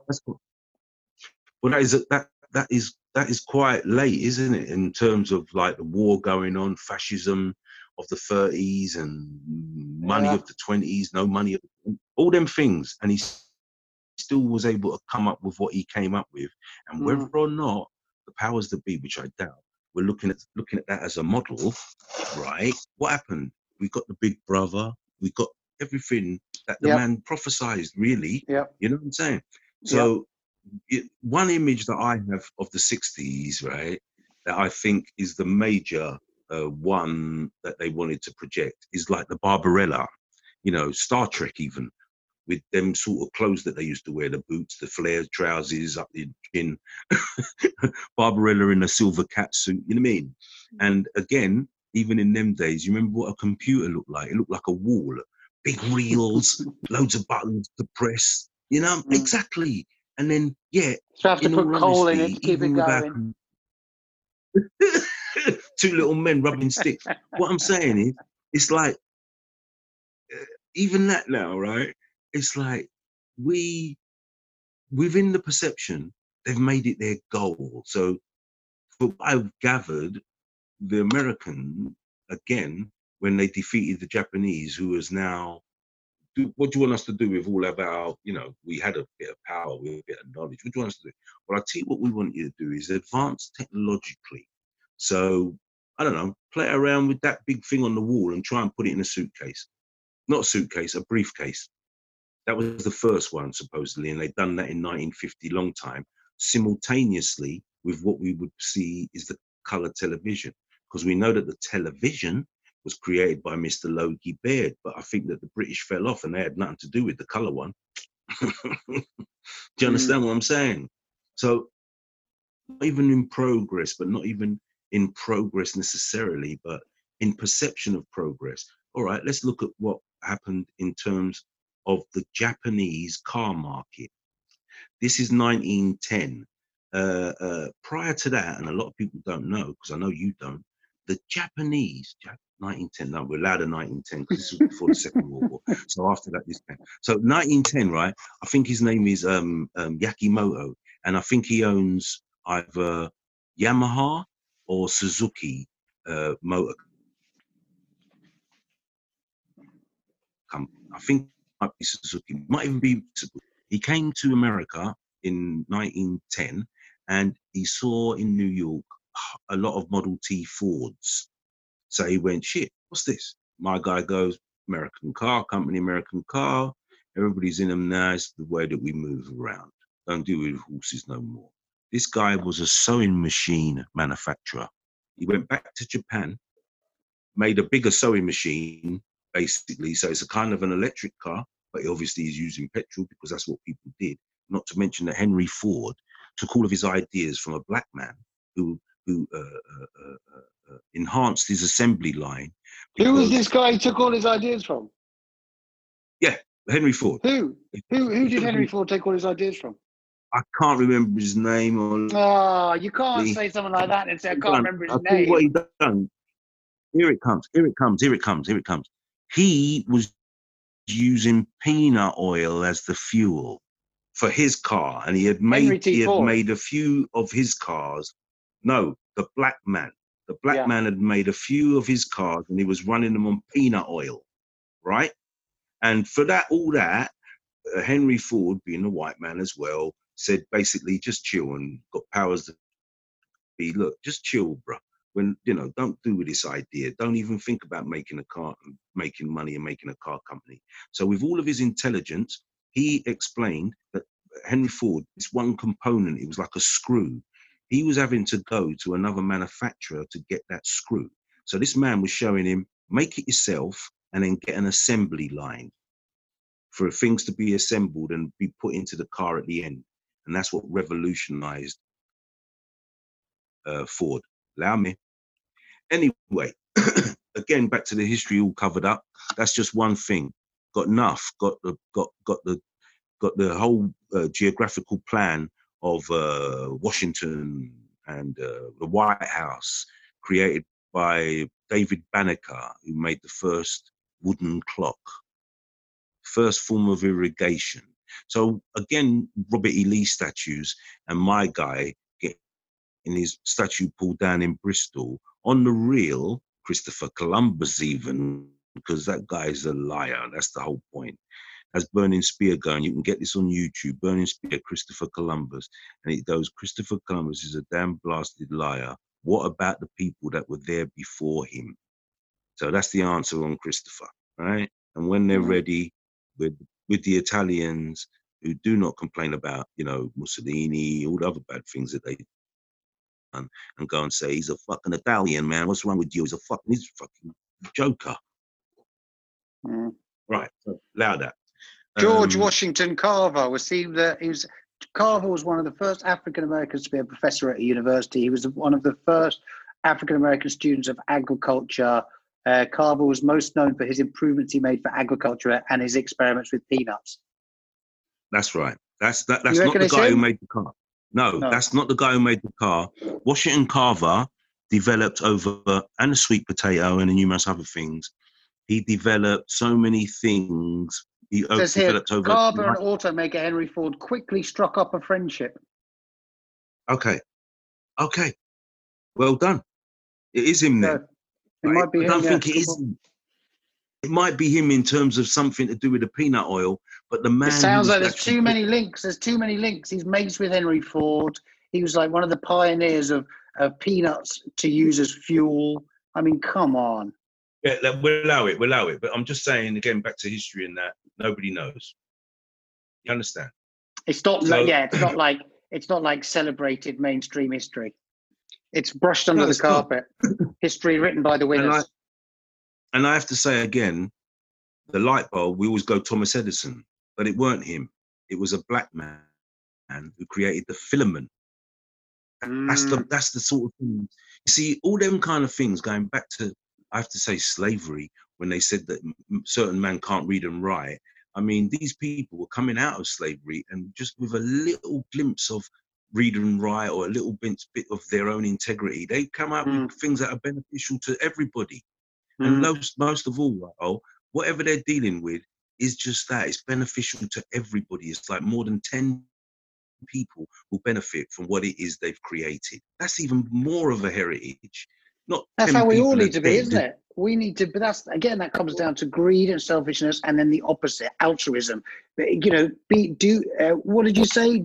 Creating things for other people. Yeah. We don't do enough of that, do we? We don't do enough of it as people, as humankind. We don't all feel this massive urge to do that. It's much more about conserving what you've got, accruing more stuff yourself. Do you know what I mean? That's how we seem to be conditioned. That's how.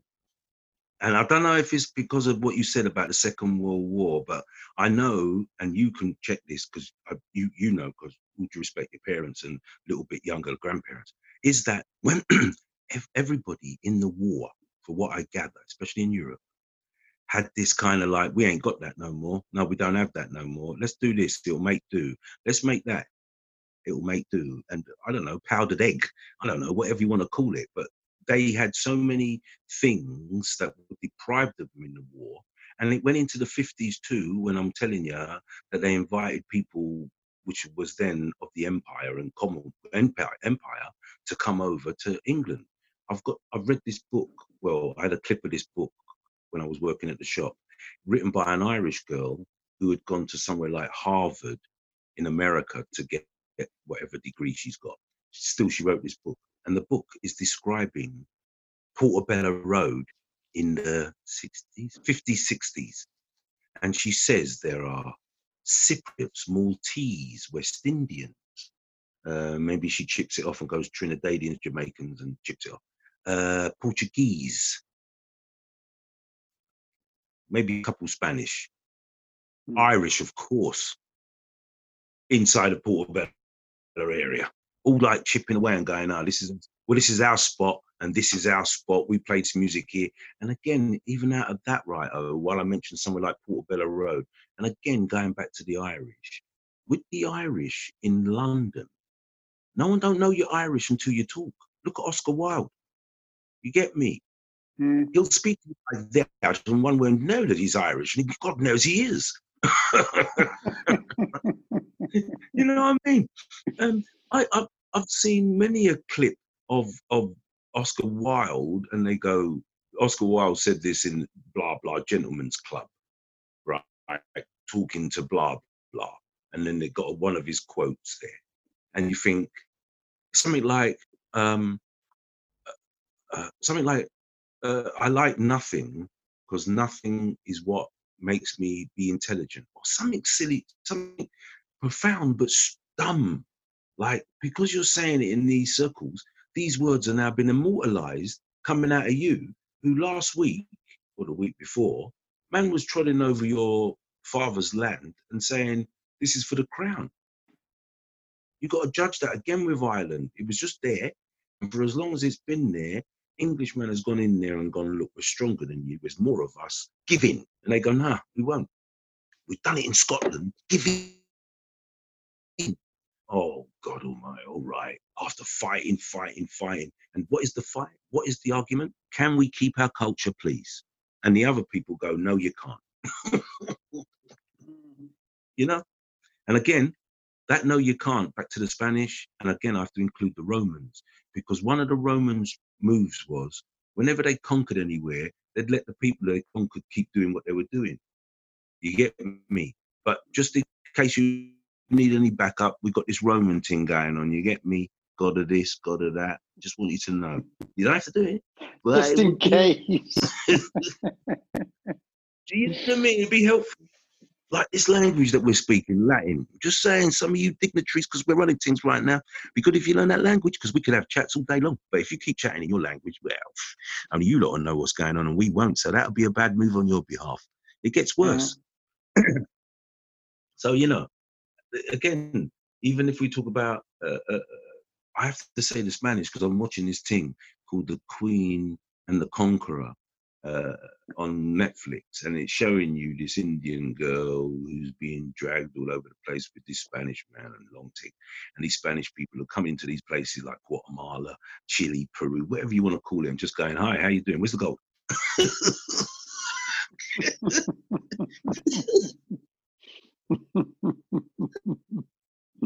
I love the fact. I even done that too fast for myself. Let me say it again. Hi, how you doing? Where's the gold? I can see.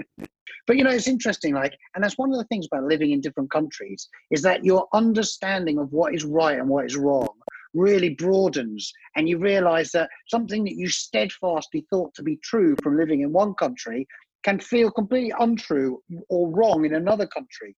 And interesting with racism and America, because you know, I think of a UK as a very multicultural place, loads of racism going on, of course, and lots of people having conversations about it, like open conversations about what is racism, you know, how do we move forward with it, how do we understand it better, how do we coexist, you know, harmoniously. In America, there are such painful divides with racial tensions and the issues of race that I have found, and it's been really uncomfortable for both me and Dee, because we've both found that you just don't really talk about it here. And it's really sad, because it means that our understanding of racial tensions and racism isn't growing, because we are just, it's taboo in America.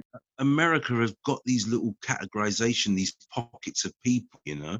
If a man talks to you like that, most people think that he's a redneck or whatever, you know what I mean? And he don't know nothing.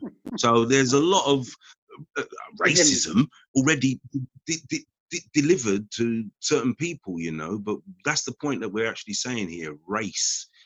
There's only one race, and if it's going to be denoted by, I don't know what, curly hair, color of skin, whatever you want to call it, like they're going to go, you're a lesser person. That's another thing, you see. This man mentions that on a video, that in the American Constitution, which is part of that democratic thing that I was talking about, it mentions one of them amendments, I don't know, that the Democratic Party were forcing some bill in the Constitution that said black man is 4/5 of a human. Where's that? Who says that? All right, let me go back. The Democratic Party, as I said, they were created of America, but they were created by some group of people who was watching all of the black people become Republican representatives. To oppose the black people getting so much places of power, they said, let us create this Democratic Party. I'd go further. They started to beat up the Republican man them and say, you better turn to be Democrat or don't be the Republican one no more. And slowly but surely, that Republican man would tell all of his voters to vote Democrat because he don't want to get beaten up and killed. And that was what it was. And I have to say as well, that the evolution of the Ku Klux Klan was created by the Democratic Party at this time. And this guy shows you a picture of the skull and crossbones on the back of a drawing where they're about to lynch a Republican representative. So exactly. So firstly, let me go back again. The Democratic Party was created by white people to knock off the black people who was in power being Republican in their mind and thoughts, which in our definition would be conservative, which is very self-independent, which is self-this, and you know how it goes. So the Democratic Party made it more like a dependently thing, like those who cannot get to the Republican level, we've created this thing so that you can chill with this one, but believe, as I've just told you, it was created by white people for that purpose. Do you understand? who actually were not up to the standard of the Republican black representatives, mentally, physically, and any other league. They were not up to the standard. So they were vexed that they were getting into power as well, that they said, we got to stop this, let us create our own with their same, what do we call it, racist mind. There you go. And that's how you get the Democratic Party. That's how you get the Republicans. That's how you get the lot of black people in America voting Democrats. So we go again now, bearing in mind it's all fueled by rich nowadays, rich or not so rich people. The Democratic Party is how come it will border on to the black vote, which over numerous years they've been restricted from voting by, I don't know, not having a birth certificate. No, loads of things. Okay, so we'll say it again. I personally think that what's happened in America, and this is again because they've gone, come over here, there's lots going on to everybody, that every pocket has stayed by itself. You get me? Not ghetto, but stayed by itself. So the Polish man, Jew, stayed by himself. The fucking Irish man stayed by himself. Who else we got? The Italian stayed by himself. And if we get it like that, we see that certain places are not inhabited by certain nationalities. Isn't that true with America? And maybe that's again, that's just human nature. We're quite tribal, and we stay with our clans. You say that, but the real reason is because within it being human nature, the Spanish man's going to eat food. Spanish man, Mexican man. I ain't going to go Spanish because he's not Spanish over there. The Mexican-y kind of guy or whatever, Hispanic, he is going to be eating food that is representative not of Spain, but of his region. Beans, enchilada, dippy jabba. That ain't coming from Spain. That ain't coming from Spain. That's coming from his region and the peoples that were there from before. So now we come back again and we go, you remember we were trying to kill you and we didn't want you to stay within your culture. Well, now we respect it, but just do it soft. Don't push it, you know what I mean? Don't go too hard with it. Don't, you know. But you can have, you're talking about, it's good that you're talking about Mexican food there, because Mexican food is a classic example of something which makes the world better for everyone, isn't it? It's a beautiful celebration of another culture, which everybody loves. Well, every food from every place is good, man. Yeah, except England. Jelly deals. And the way that people in the East End, listen to me, people in the East End used to go to a part of the Thames, right, where all the eels, now, as food goes, I wouldn't want to eat an eel on a good day, but these people are starving. Like I said to you, or I didn't say it to you before, I said it to my other friend, Irish moss. Have you ever heard of that? No. Okay. Irish moss is used in ice cream. Its Latin name is Carrageenan, and it's a thick, gloopy stuff, yeah, and they use it to bind things. Well, the like an emulsifier, if you like, but much more healthy. What happened was, when the Irish were taken to Jamaica, them find the same thing that made them have to leave Ireland, which was potato famines and numerous other things. Cross of Cromwell, everything, whatever. And the only food that they could eat would be seaweed. Now, do you know how much minerals and nutrients are in seaweed? Amigas. There you go. Think about people having nothing, that they see the seaweed and they go, look, man, let's try a thing. Well, it's not edible now. Let's boil it. All right, cool. Drink it. It's not nice. Put bit, whatever. And it's called Irish moss, out of survival, right? So back to food. And again, it comes out of Jamaica, not out of Ireland, to be called Irish moss. Here's another one. Listen to this. Here's another one. You see the potato in Jamaica? The potato, why is Guinness so popular in Jamaica? It's also popular in Nigeria because, you know, they've got a distillery there and it's called Nigerian Guinness. How is it? Did it get out there? But you've never tasted it, have you? Did it get there from the said Irish contingents going out to these different countries, like you said? Is that why it's big in certain parts of the world? Or do people just like it in certain parts of the world? No, but Guinness is what it is. It is and manufactured in Ireland product and and they've just left all right, here's a good one. You see Cadbury's chocolate, drinking chocolate, yeah? Yep. Ollie, yeah, Cadbury's, he was a missionary, and he went to Jamaica or Barbados, and he saw the way that the indigenous people would get the cocoa and grate it into milk and then put nutmeg in it and make a nice drink. You get me? Oh yeah, you could taste how nice it is, yeah? Because it's so bitter, Well, isn't it, cocoa? yeah, but once you put a bit of milk and the sugar and the nutmeg, come on, man, it come like cake, liquid cake, right?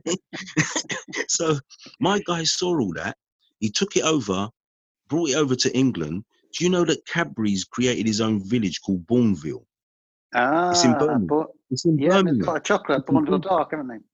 Yes, of course, but you can Google that, mate. You can Google that. So let's elaborate on that and go, just like the tobacco that Francis found, he's going to go, you know what, I've got to lock down this coca move because, boy, it's really kicking off over in England. Because what he did was he sold it to the Quaker community as a bedtime drink. And then, as I just said, he created a village called Bourneville for the workers in his factory. Wow. Stop it. Stop it. It's incredible. Come on, our money make money. So, you know, again, talking about slavery or racial this and racial that, they've given out the pecking order, isn't they? They've gone, right, black, you're at the bottom. Anybody up and gradients of color, not Darwinism, just done it. Anybody up in gradients of color is more intelligent and more inclined to survive and get on. But you at the bottom, you're at the bottom. And they've said that. So in most cases, that is the problem. When I can mention historical things like I mentioned, you could you can give them that now and let everybody walk tall with whatever historical notion and truth you have from your country. And it ain't food. It ain't beans and enchiladas. You know what I mean? The reality of that surviving is the reality of the culture that was there before whoever you're saying you are, you are. That was a good one. Come on, mate. Can I, Russ? So basically, you know, so just I want to like talk about something slightly different now for a second. Well, you know, because America's so conservative, as we said, in so many ways. It's a wonderful country in so many ways. You know, there's so many things I love about it, particularly California, and in other ways, it's incredibly progressive. Like you look at marijuana, for example. Now, marijuana. Pretty much illegal all over the world. Few countries is decriminalized. I know they're having a conversation in Britain about it, but in America, in California, it's not just decriminalized, it's legal. And it seems, you know, I think a lot of people were expecting, a lot of conservative people were expecting some kind of zombie nation to break out as soon as, you know, weed became legal in America. But it turns out, you know, it's all pretty cool. Everything's as is, but people just have extra choice in their life now. What's your take on? Because I know you've been an advocate of marijuana in the past. What's your take on marijuana versus? This is my take. No, but listen, let me ask the question first. You haven't even asked the question. What's your take?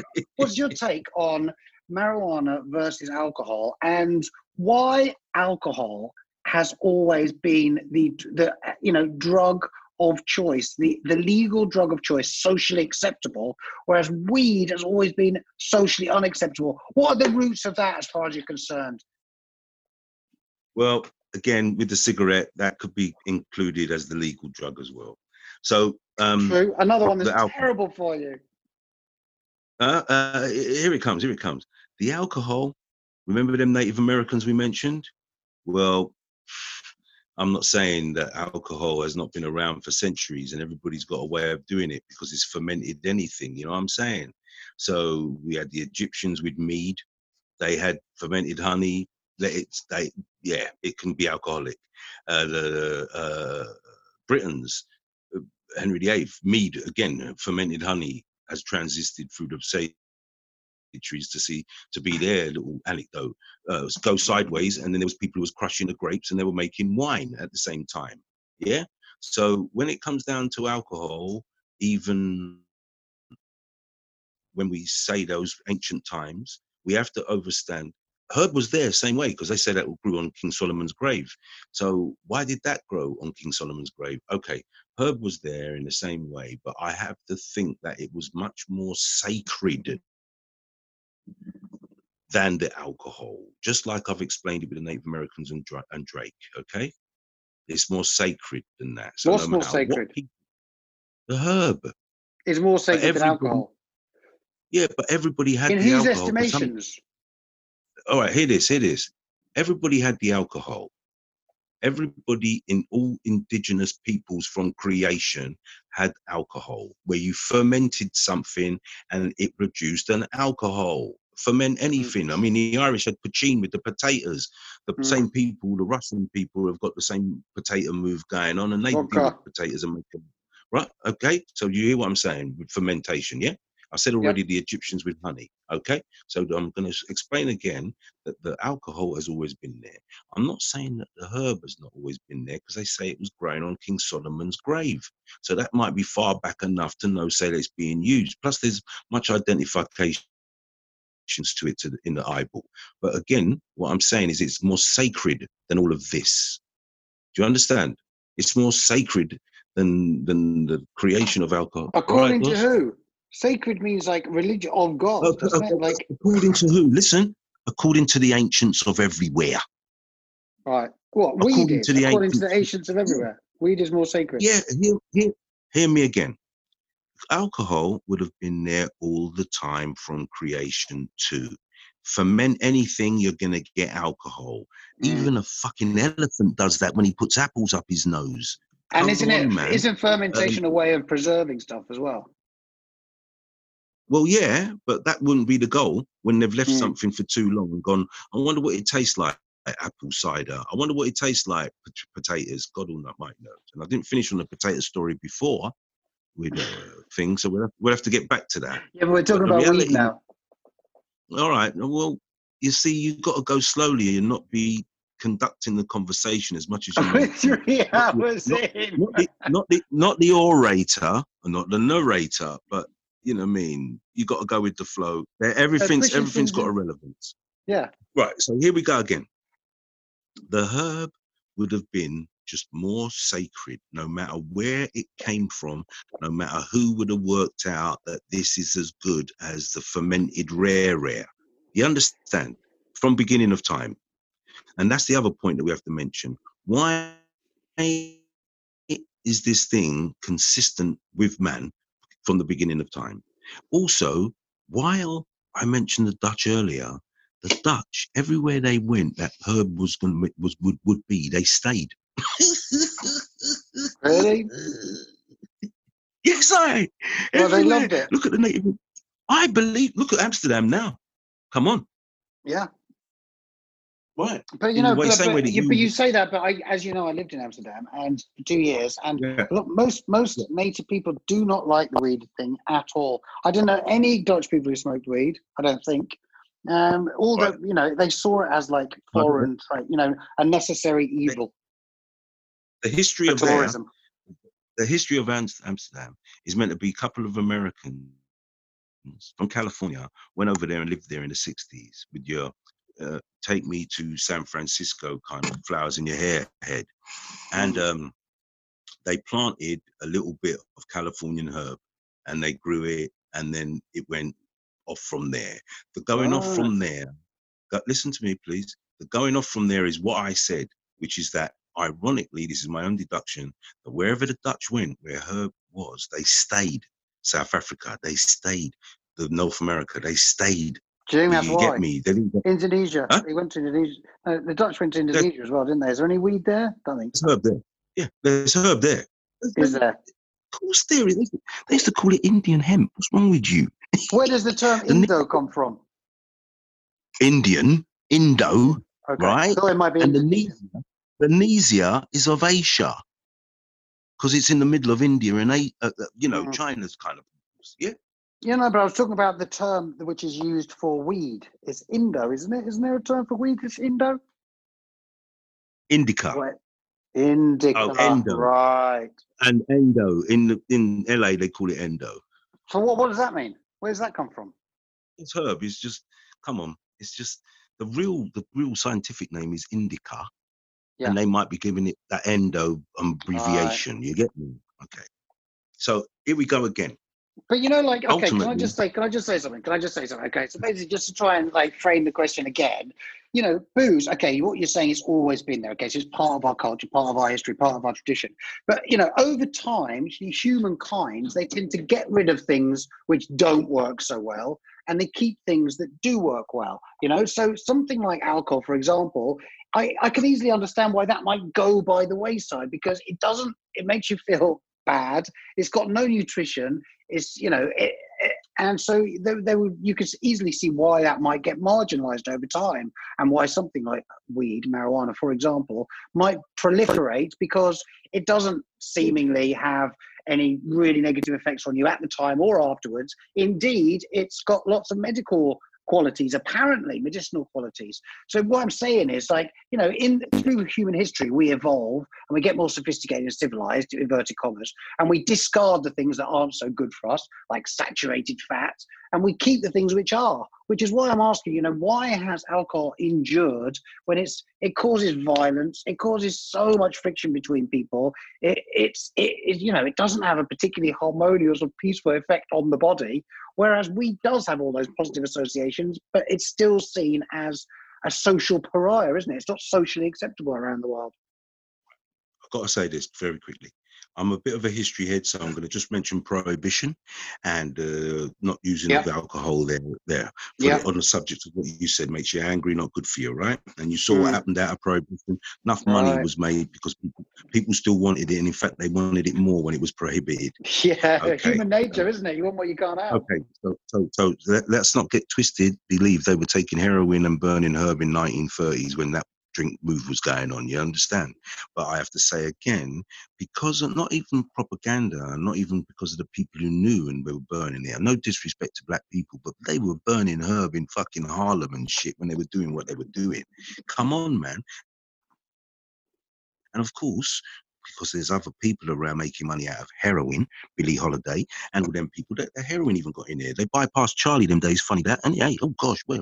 Okay, so they went straight to heroin. Okay, then we got 1970s with Tony Montana, and we got the cocaine coming up and all that stuff. Just let's overstand. All them things do as bad as alcohol, really. Yeah? And in fact, worse. Yeah. Yet, but on a similar level in terms of social ills as alcohol, right? Alcohol causes so many deaths, causes so many social ills, yet it is heralded, which is completely opposite to weed, which is still socially unacceptable in most places. I'm going to come again. For the longest time, within that socially unaccessible, and Mr. Francis Drake get given the brown tobacco instead of the herb, they have not really had a true mantle on it. They've not had a true hold on it. Even if it has been good and inspiring, they've not had a true hold on it. Now, bear in mind, I said for Francis Drake had the real thing, but he brought back the brown thing. What I'm saying is, even in them days, certain people would be burning the herb. And he would have come back and said, remember, this is 15th century England. The world started in the 15th century? No. Did Christopher discover the fucking West Indies? No, they were there already. So I'm going to tell you, life did not start in the 15th century. So for them to be able to grab up them things, which is actually the European, I have to say that Native American in the Americas was burning the herb on specific days. Come again, as a ritual. Drinking coffee comes from Ethiopia, and they do it on certain days for certain reasons. They don't drink it every day from Costa. Are you feeling me? Mm-hmm. Special occasions. And what I'm saying is special occasions, and also greedy man. Because greedy man is the one.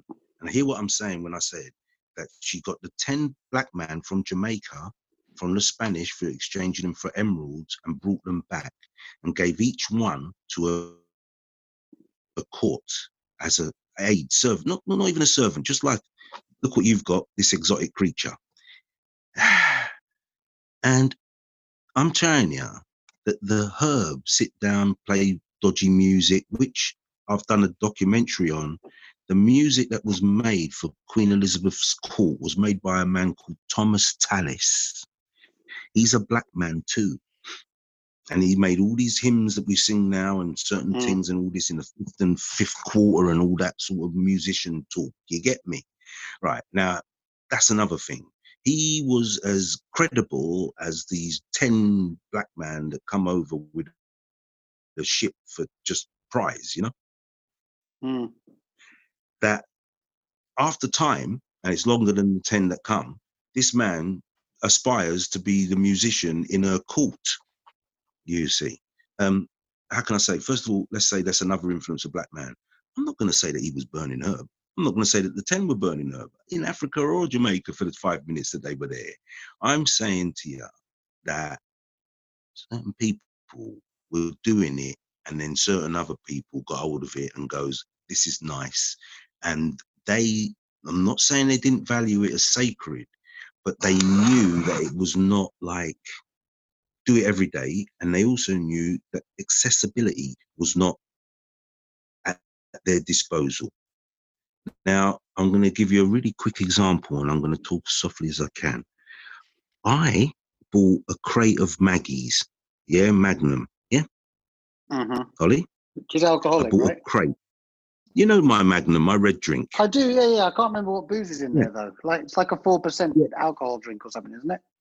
No, it's not 4, it's 14%, right? Wow, anyway, you never told me that. Yeah, it's crazy. All right, cool. So Larry, when you used to come around the cut a long story night. short, right? Cut a long story short.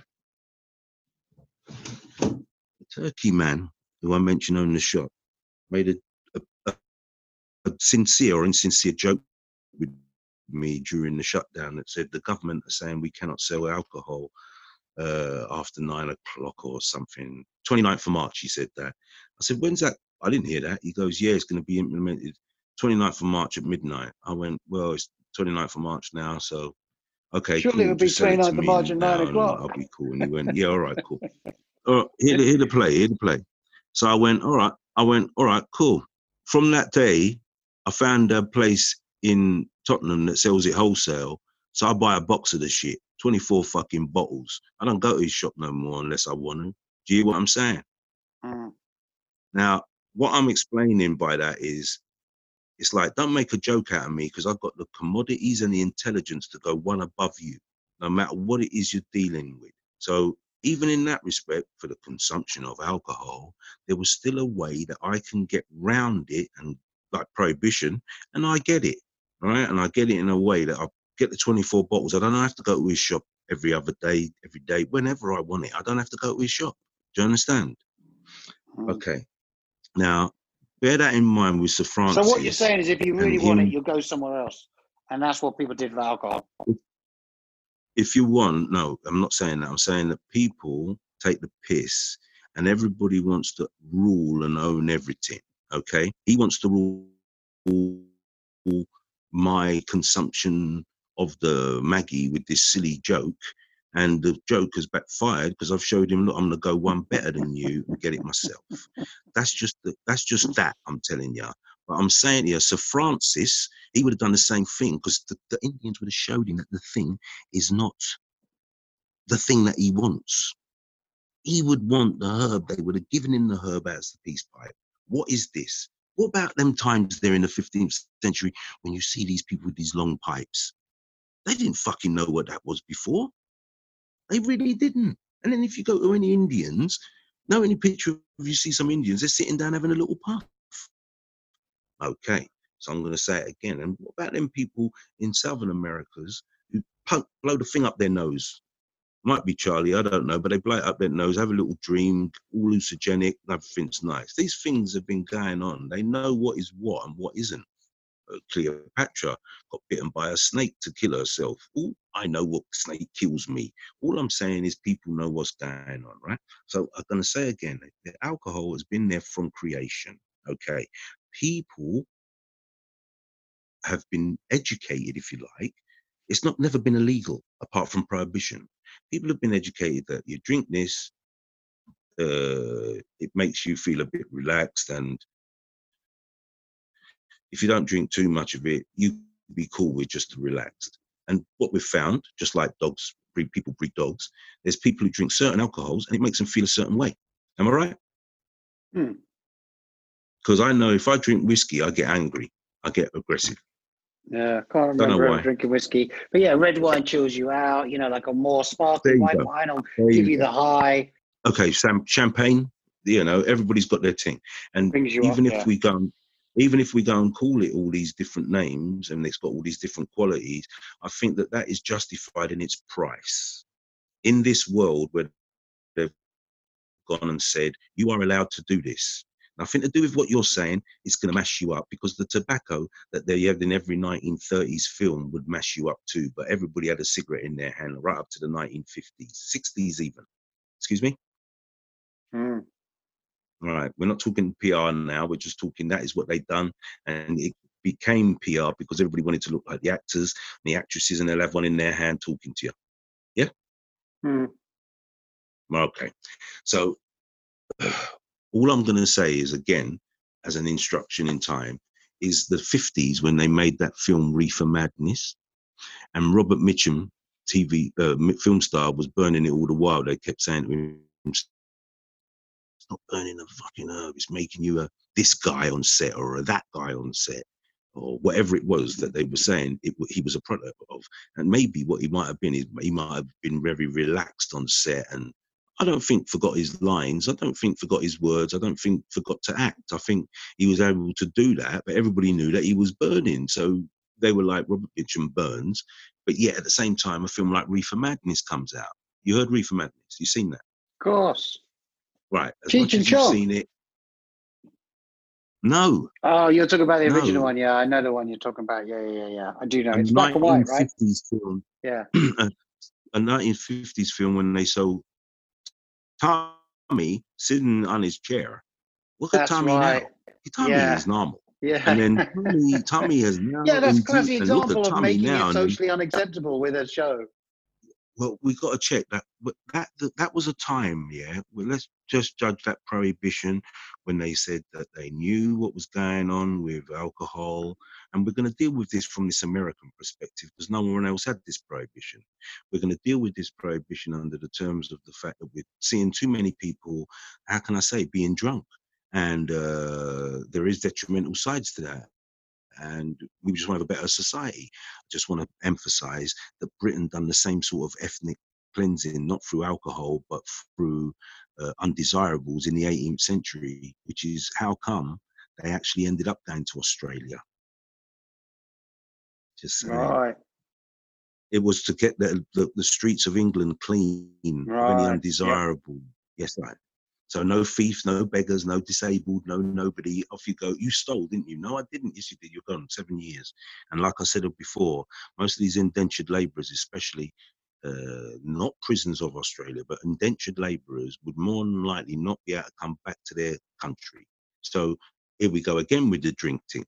If I'm always going to be drinking Irish whiskey made from whatever Irish whiskey's made from, and now I'm in America and I can't get my Irish whiskey, I'm going to learn how to make Irish whiskey. Oh shit, now we've got Jack Daniel's whiskey. Do you understand how that's called sour mash and whatever it is? So I'm going to come again. The alcohol's always been there, and there's always been a legal desire for it to be had. You know what I mean? We're watching something called The Last Kingdom. It's set in King Alfred times. No matter where they go, them and the Danes, where's the ale? Do you know what I'm saying? They didn't go, where's the herb? Because Danes and Englishmen did not know about herb. Otherwise, they'd have been all over it. Well, we're not going to go there. We're not going to go there. But in the same, do you think that eventually it will dimension, become socially acceptable my man in around North the world? America, South America, check it. Yes, because I haven't finished. We're moving in that direction. While I've been saying. But while I am saying what I'm saying, you asked me another question, and the wholehearted reason why Babylon have got involved with this is because, yes, it is good and people know it, and they want the money from lucrative, it. Yeah. Simple, really. Massive business. You know, I've heard that the herb that these people... It's an essential business in America, you know. It's been stayed open as an essential business now. You know, Elon Musk made the point on Twitter the other day. Elon Musk made the point on Twitter the other day. He said, how come it's marijuana, weed, is now seen as an essential business during lockdown, but there are still people locked up in America for having sold weed in the past. Yeah, that's ridiculous, isn't it? Crazy. That's your anti-hero. That's your nemesis, Elon Musk, who said that. And he said, I'm just saying. I don't mind him. Listen, I'm just saying. That's what he I said, do just the just saying. saying as well. I love that. I love that. It's a point of view. I'm just saying it out there, just putting it out there. Well, nemesis, whatever, you know, I have great respect for what he has managed to do from creation. But just as a point of view, when we're talking whatever we're talking, from herb to racism to whatever, he grew up in South Africa. He didn't grow up underprivileged in South Africa. He didn't grow up in a township in South Africa. Grew up in a big house, nice school, parents white in South Africa. And so, yeah, one documentary that I saw on him has his mum, who I believe was a nutritionist, saying Elon was always the child at a very young age who would maybe talk too much or ask too many questions or just whatever he was as a child, free to be, he done it, he was. He weren't told, shut your mouth, Elon, you're talking too much. Do you understand what I'm saying? Or this ain't the place to do it. And I come back to the township in the said South Africa, back to slavery and all the fucking racism that says he can live in that sufficient, self-sufficient country area, they call it a country area of the continent, and be with people like the mother and father that he's been with, the schooling that would not be interrupted with, you can't come into school today because you've got no shoes. You know, and then he could go to school without that consciousness, have shoes, and take his time to be able to go, hey, look, you know, I don't believe you should do it like that, teach. This is the way you should do it. It's very, you know, obtuse, I don't know of you, obtuse of you, Elon, you're still a child, but I know how to do it. And then he will go, look, when most children, I didn't have that many friends when I was a child, so I'd stay by myself and read every comic book in the world and all these kind of stuff. So that's maybe giving him another little latch on what he could do in the future. I don't know too much about this .com company, internet world, that made him the money, that sold him the PayPal, money, you that know made him PayPal. Oh yeah, that's right. Jesus. So, give thanks. He was able to get something, and even by what I've described, he's been able to manifest a dream of his to the extent whereas he has. And I can't discredit the cars and that, because the car plant alone, bought from Nissan company, it was all sterile and grey and no light, and he's painted it white, paint the floor white, the machines are red. Yeah, but you could just walk in there and go, like, am I in the future? Well, yes, you are, because the way that we're going to build this car is totally futuristic and nobody else has done it. So I've got to say, maximum respect to him and give thanks he burns, because that's a proof in the pudding. So even though, like you said, essential, if for its medicinal qualities, it's as good as a pharmacy or a chemist, you see. So do you that think could be the reason why. You know, there's talk about being medicinal in terms of, you know, benefits for, you know, fighting against arthritis or sort of allaying the symptoms of, you know, those sorts of things, making life more comfortable for people with arthritis, multiple sclerosis, maybe. I'm just thinking off the top of my head. But do you think, like, it's medicinal in terms of the psychological effects of marijuana? Of course it is, because again, them psychological effects. Describe those psychological effects. From the psychological, which is the mental, and the mental actually soothes the physical.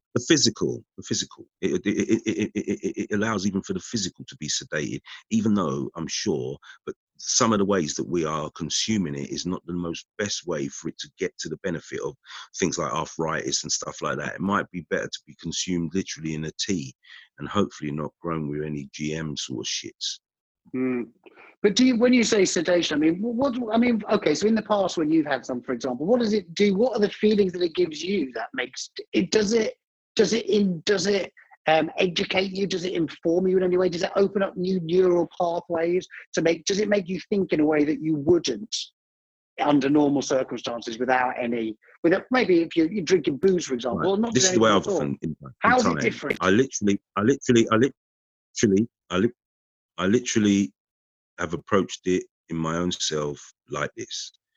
I've got my brain, I've got my head, and then when you burn, it's literally the crevice of the Grand Canyon emerges. So you've got that big deep bit in the middle that if you was like, I don't know, thrown out of a plane, you'd fall to the ground and die. Literally is created in your head. And it's up to you, neurons, whatever you're saying, whatever you're saying. It's up to, personally, I choose to put information that I don't know, and somehow I'll remember it because I've got my Grand Canyon filled up.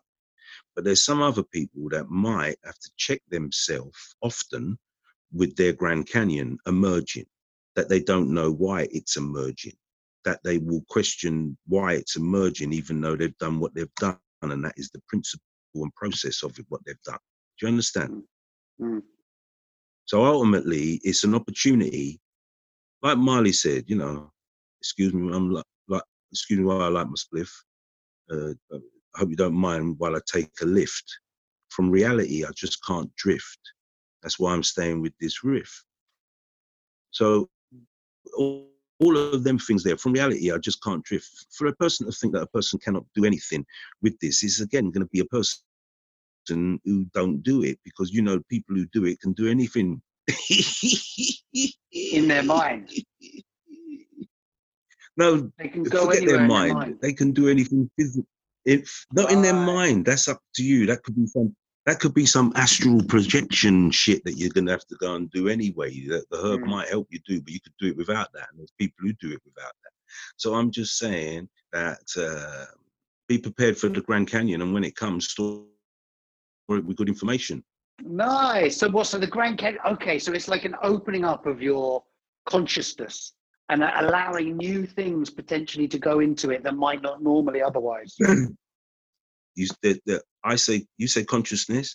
I know that there's 3 levels to that. There's subconscious, conscious, and superconscious. And the superconscious, supposedly, we enter when we dream and when we do things like that, you see. So if our neurons, or I won't say sedated state, but our enhanced state is when we consume this thing, let us understand that while you are conscious, you are in contact with your superconscious, which is different than being in contact with your subconscious, because your subconscious is like what you're thinking in it. Do you know what I mean? But you might not have to say nothing to bring it out into the world.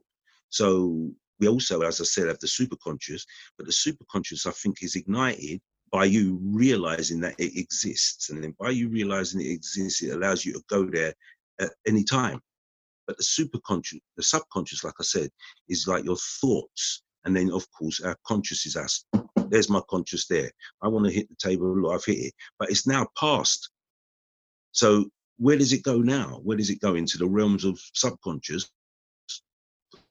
Because I've said I've done it. Or does it go into the realms of superconscious and therefore be able to, how can I say it, have an evolution? Or just go on? In a dream, even with the superconscious, you get me? Even in a dream. And if you check that, and what I'm saying is, what's your state like before you sleep? When you might be able to enter that dream state, you're just totally relaxed. Anyhow, you're thinking of too much things, you can't sleep, can you? No. All right. So there we go again with the Grand Canyon coming in. And like, you're going to get a whole heap of things going in there, but you're going to have to filter out, again, as Marley said. You're going to have to filter out what is relevant, and most of all, just to get rid of the paranoia, which is going to be brought on by the hearsay, because no one will be like that, because the checking of yourself that you're checking, which people would define as paranoia, is part of the Grand Canyon. Once you come to terms with the Grand Canyon, you'll be able to come to terms with yourself and put the relevant information in. Right. So it's like, so the paranoia is like an overwhelm because you've been opened up to a whole new dimension of senses almost. Yeah. if you like, let's say it like that. But on top of all that, you also got them outside forces that was against it in the first place, giving you a hint of programming that says, you shouldn't do this, or what is it? Whatever they're doing. Because again, back to the circumstances. If you get it under a circumstance that said this is legal, you know, you don't get that illegality vibe that's going on. There's shady and that's undercover and certain people are not. What the hell? So that takes a psychological edge off of it, doesn't it? And all of these things relate to the Grand Canyon. It's the only way I can describe it. Big crevice in your head. Yeah, it's true though. And again, like I said about the physical, because the physical, I think that might have more benefit if consumed in a different way than through the lungs and therefore in the bloodstream. So I'm just saying that even out of that, you know, again, I've got to go back to music. As well, I've got a song where it goes, pass the cup, and it goes, in your nerve and in your spine. The cup is the cup of herb, and it goes that you smoke it and it will go in your nerve and in your spine. Now we know that in our spine has all got the connections to our nerves. Yeah, all over the whole body from the spine. Right. So they relevant. They mention it in that throwaway way that it's going to touch your nerve and spine. For you, well, one hearing that song, part of the Grand Canyon would already have associated with that. Next, so it's like next, but not in an avaricious, greedy way. Next, I'm not satisfied with that one. What else can happen? Do you know what I mean? It's more like what you said earlier. So many things have now been released that you have a chance to pick which one you want to sit in. That can be called truth. That could be called honesty. That could be see the light. That could be, again, history, what came before me. Whatever it is, you've got the Grand Canyon, mate. It's up to you. I'm not saying that people who don't burn don't have Grand Canyon. But you see, people who read books, people who take on a study, people who, you know what I mean? It's Grand Canyon same way. My experiences of it are that alcohol dulls the senses, whereas weed heightens the senses. Well done. Well done. Back to the superconscious that I mentioned then. Yep. And but another thing, you know, because I do think there are downsides as well. I think overall, in my experiences through my life, I've had a better time with marijuana than I have with alcohol overall. I just think it's a nicer feeling. The side effects aren't anywhere near as bad. But I will also say I've had some seriously bad anxiety and paranoia, temporary paranoia and anxiety from smoking weed. And I do think that whatever you take, whatever your vice is, whatever you gets you high or low, your uppers or your downers. If you're in, it's all about your mind state when you take them. If you're happy, then you'll generally get more happy. It'll exacerbate how you're feeling, basically. If you're feeling sad or worried, then smoking weed has never been a good thing for me. It makes me freak out. I know what you're saying. But alcohol could do that too. Alcohol makes me say things I shouldn't. Weed stops me from saying things that I should. All right, here to play. This is the point. The weed is more internal, more in you. And for the want of what I said about makes me aggressive with the whiskey makes you, I'm sorry to say this, I mean, the alcohol makes you be yourself. It's a self. And I've spoken to a couple of people that have told me how you said certain things when you're under the influence. And it's as bad as someone who maybe has polarity problems, you know, or something like that. Or even, I won't say dyslexia, but even in the wonderful world that we live in now, where people go, that's dyslexia, but whereas before you were mad or slow, you know, is the same one that would make, what did I say? I just said dyslexia. What was the other one? Depression? What was the other one? Oh, well, maybe what I'm trying to say is that nowadays it's been understood and therefore it's all right. Do you understand? Yeah, nowadays. So what I'm saying, It's acceptable. What I'm saying about you going, well, if I drink, I'll become like that, and if I I'm saying in a round picture, both of these people have to emerge, and neither of them should emerge under the product of any one of these things. That would be the ideal human being that we can make Ollie be. You know what I mean? And it's not that I can say that at 12 midnight. It's not that I can say that like I'm perfect. I'm not saying, I'm using you hypothetically. So I'll go again. With what you were saying about paranoia and things like that, what we'll do is make you check yourself all the time. Make you check yourself and tick the box. But what the alcohol might be doing is, how can I say? It's like, it's not deadening no senses, but what it's done is like go, you're not able to tick the boxes so smoothly, so comfortably, so easily, because the state of mind that you're in is a little bit more aggressive, let's say. So what happens in the ticking of the boxes, I think, with the drink man might be that, I'm going to say this, because, wow, I got my, what do you call it, Dutch? Just any thinking it a long time and they're in front of me and I'm going to say it. And Bath is said. It's not a consideration of whether it's good, bad, or indifferent. What the consideration is that I know, or the individual knows, that they have had this thought and now they feel strong enough, confident enough, whatever you want to call it, enough to say it to this person, good or bad. Now, I think that the herb might make a person have to check themselves with the same way that they, definitely, with the same way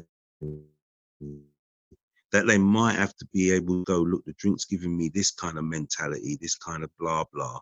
Whether it's deadening senses, whether it's opening senses, it's still going to give you, like, this is what I do with herb as well.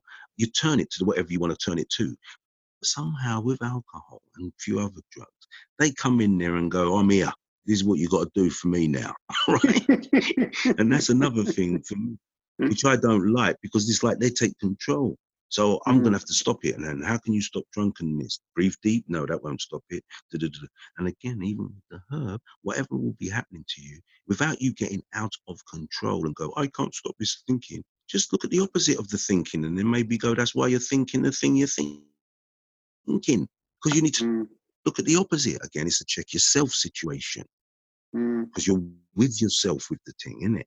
With the alcohol, it's kind of external, the effects of the alcohol as well, You start walking funny, you might even drop on the floor. with alcohol, like so many times when you drink alcohol, you wake up the next day and you're like, oh, a little bit cloudy about what you might have said, feel a bit bad about, oh, did I say anything bad to anyone? You never get that feeling with weed, do you? It's always like, as I said, you become more sensitive to things around you rather than less. And more in control. It don't control you. So while the alcohol was in and took over and had control, when you have no longer it in you, you look and go, how much control did it have over me? That's what you said.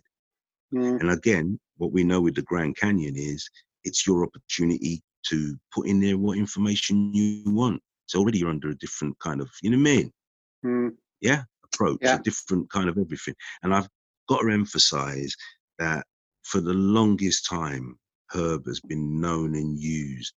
The ropes, the sails of Nelson's and blah, blah sailing ship, which made England have a great navy, was all made from herb.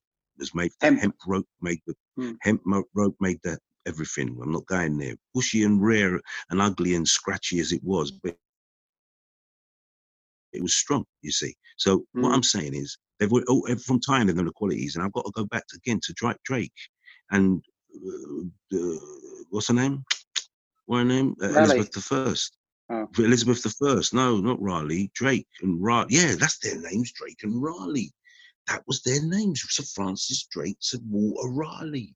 So again, them two people were the ones who were vying for a kind of like attention. And as we also know, she never checked for none of them, but had a little affair maybe, and she had dodgy teeth and had to marry a Spaniard or something and didn't marry nobody.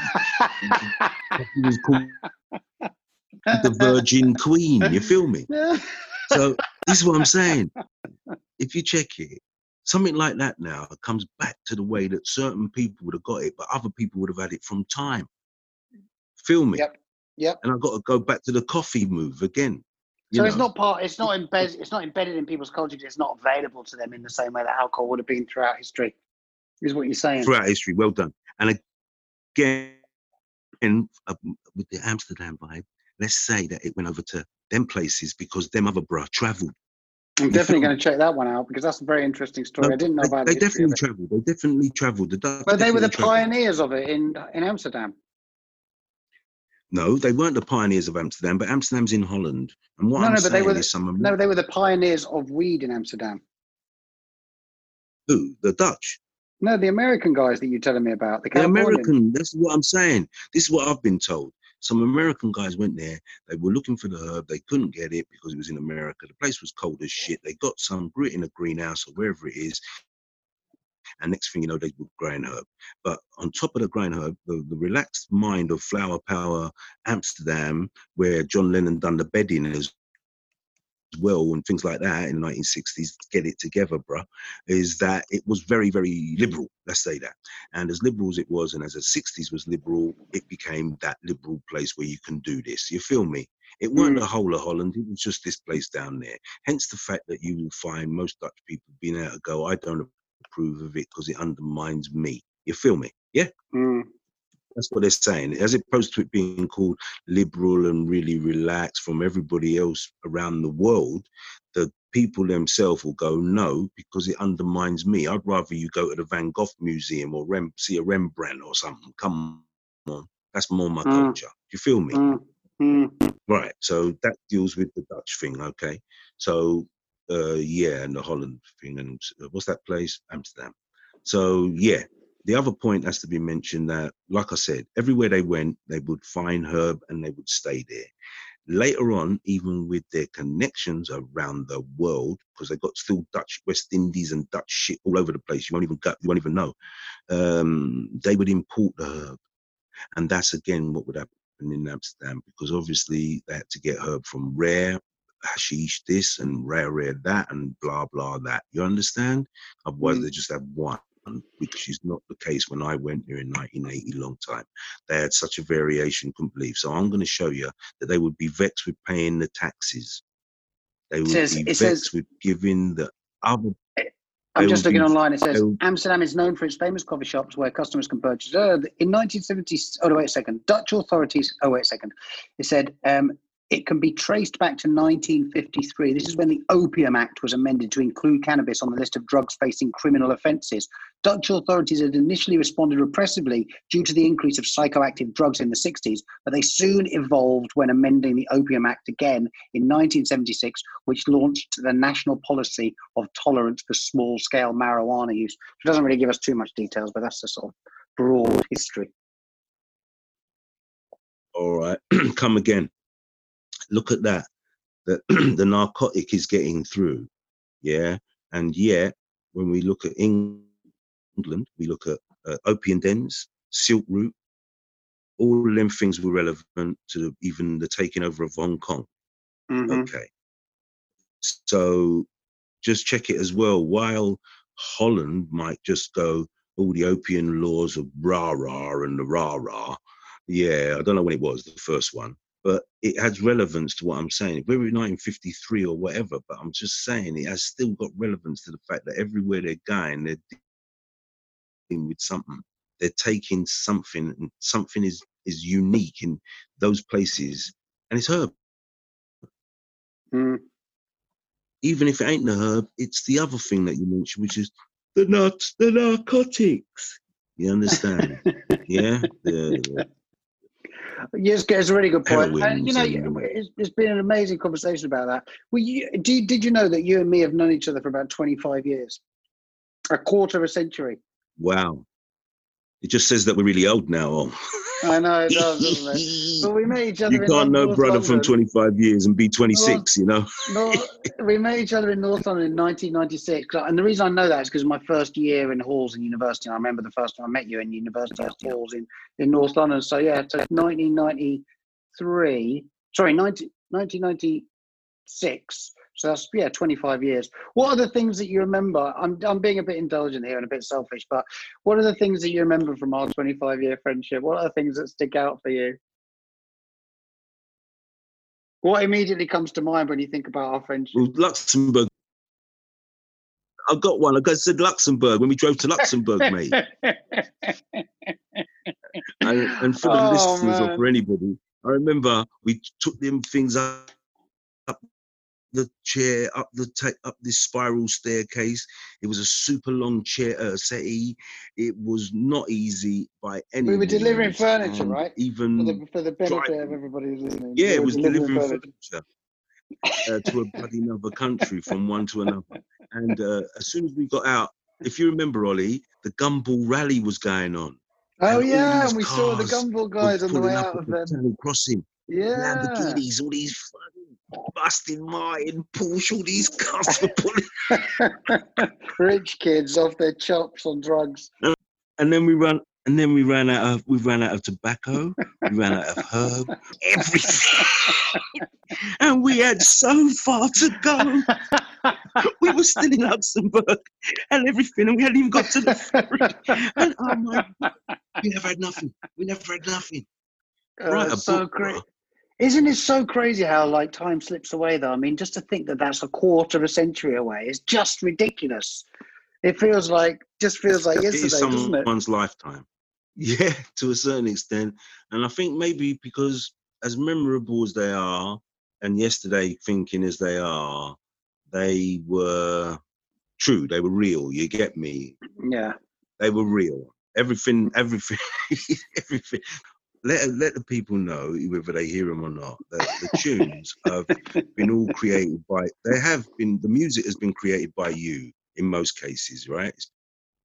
Some of the lyrics, most of my lyrics are my own, even though in some cases they were off the dome and Ollie would filter out what he don't want. And in some cases, very rare, we wrote it down and tried to do it by writing it down, but writing it down was so sterile that we just dashed that idea. Okay, so I think that nothing to do with me again, but ultimately, even in the concept of the whole ideas and everything, that was you. And resentment, them times, as I just explained, could be that you had too much power with your Aries head. But that's cool because you created something, and in history, as these days are now, we've still got them, and believe they're not so dated as you'd think, are they? Even your band, what's that? Gambler, and all them stuff. You know, so what are you laughing for? It was all part. You It's should all put part that of a on there. great journey. It's all part of a great journey. I'm telling basically. you, bro. When you and I started kicking about in 1996, you know, the internet revolution hadn't taken off. So, like, a lot of the music that we made back then has just been lost. I've got this external hard drive, which has been in a box in my cupboard for like 20 years. And I keep meaning to go to a computer shop so I can get all the stuff off it, because then literally we'd be opening up a world of, you know, like songs that you and me made. Yeah, you and me made like 25 years ago. And you know what? You need to send it to me on WhatsApp, man. Go and do that tomorrow. Go and do that tomorrow, man. Imagine if I told you. Dash it in the shop. Imagine if I told you to go and do something like that tomorrow. Do you think you'd get around to it? All right, you know what it is, right? In America, I'm taking it for granted, right, that you could go downstairs of your house and find a shop that deals with downloading of computers. That's all I'm saying. Tell me I'm wrong. Do you have to go to the mall? Do you remember like that when you was in Wood Green? Yeah, of course. That tiny little bedroom in Wood Green. It was so small. My God. And you remember me watching Reno. Our lounge used to be like the hallway where you'd come in. Yeah. The smallest little and we'd all be on tenterhooks waiting for you to come round on Saturday night. Where's Aubrey? Hey, man used to live good in there, though. We had a the good time. The kitchen was on the back of that hallway, wasn't it? And I then used to spend- Phil's room was to the left. Yeah, I used to spend £5 a week on food. I'd go down to the supermarket and spend £5 and it would last me a whole week. Instant noodles, bread, and eggs. And all the rest of the money would be reserved for boozing. The natural high. Just checking. Story to be told. Yeah. Walking, talking, see, believe. I see you every time and then I see you every place you go. I know where you move and then I watch your flow. I have you feel me? And can you feel me? Time keeps tripping and tripping on by. People don't really know the right and they still can't decide. Or can you feel me? but can you feel me? Deep down low, where you never been before, it's like the places that you feel below zero. I know you're out there coming in out of the cold, cold, cold, below zero. But though you know where you're gonna go and know how you feel, this is life for me, know the deal, you know that it's real. But can you feel me? And can you feel me? Oh, oh. Diversion, I'm attracted. What you doing to me now? I know where you've been, I know what's inside. Some people come down, tell pure lies. Where it is sky, I see you coming down, living the light, so we can get through the darkness and know we were right. I know where you're out there, and I know I won't get tongue-tied, but I know where I've been, and this time you see me, you be me, you feel me, you know me. I don't understand, but you show me. Diversion, I'm attracted. What you doing to me now? Diversion, I'm attracted. What you doing to me now? Yeah, So take it up, take it up. You won't cuss.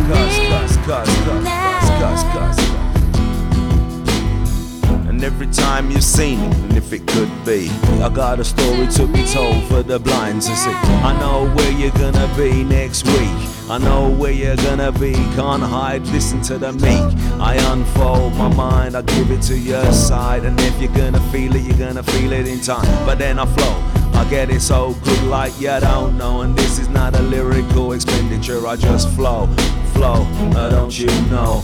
But can you feel me? I know, but can you see me? Yo, Diversion, I'm attracted. What you doing to me now? Diversion, I'm attracted. What you doing to me now?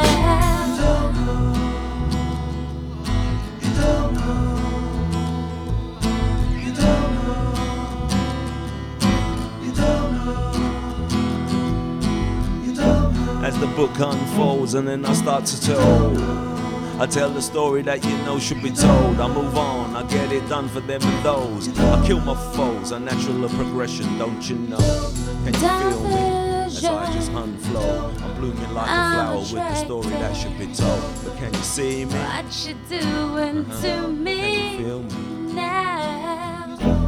Diversion, I'm attracted. What you doing to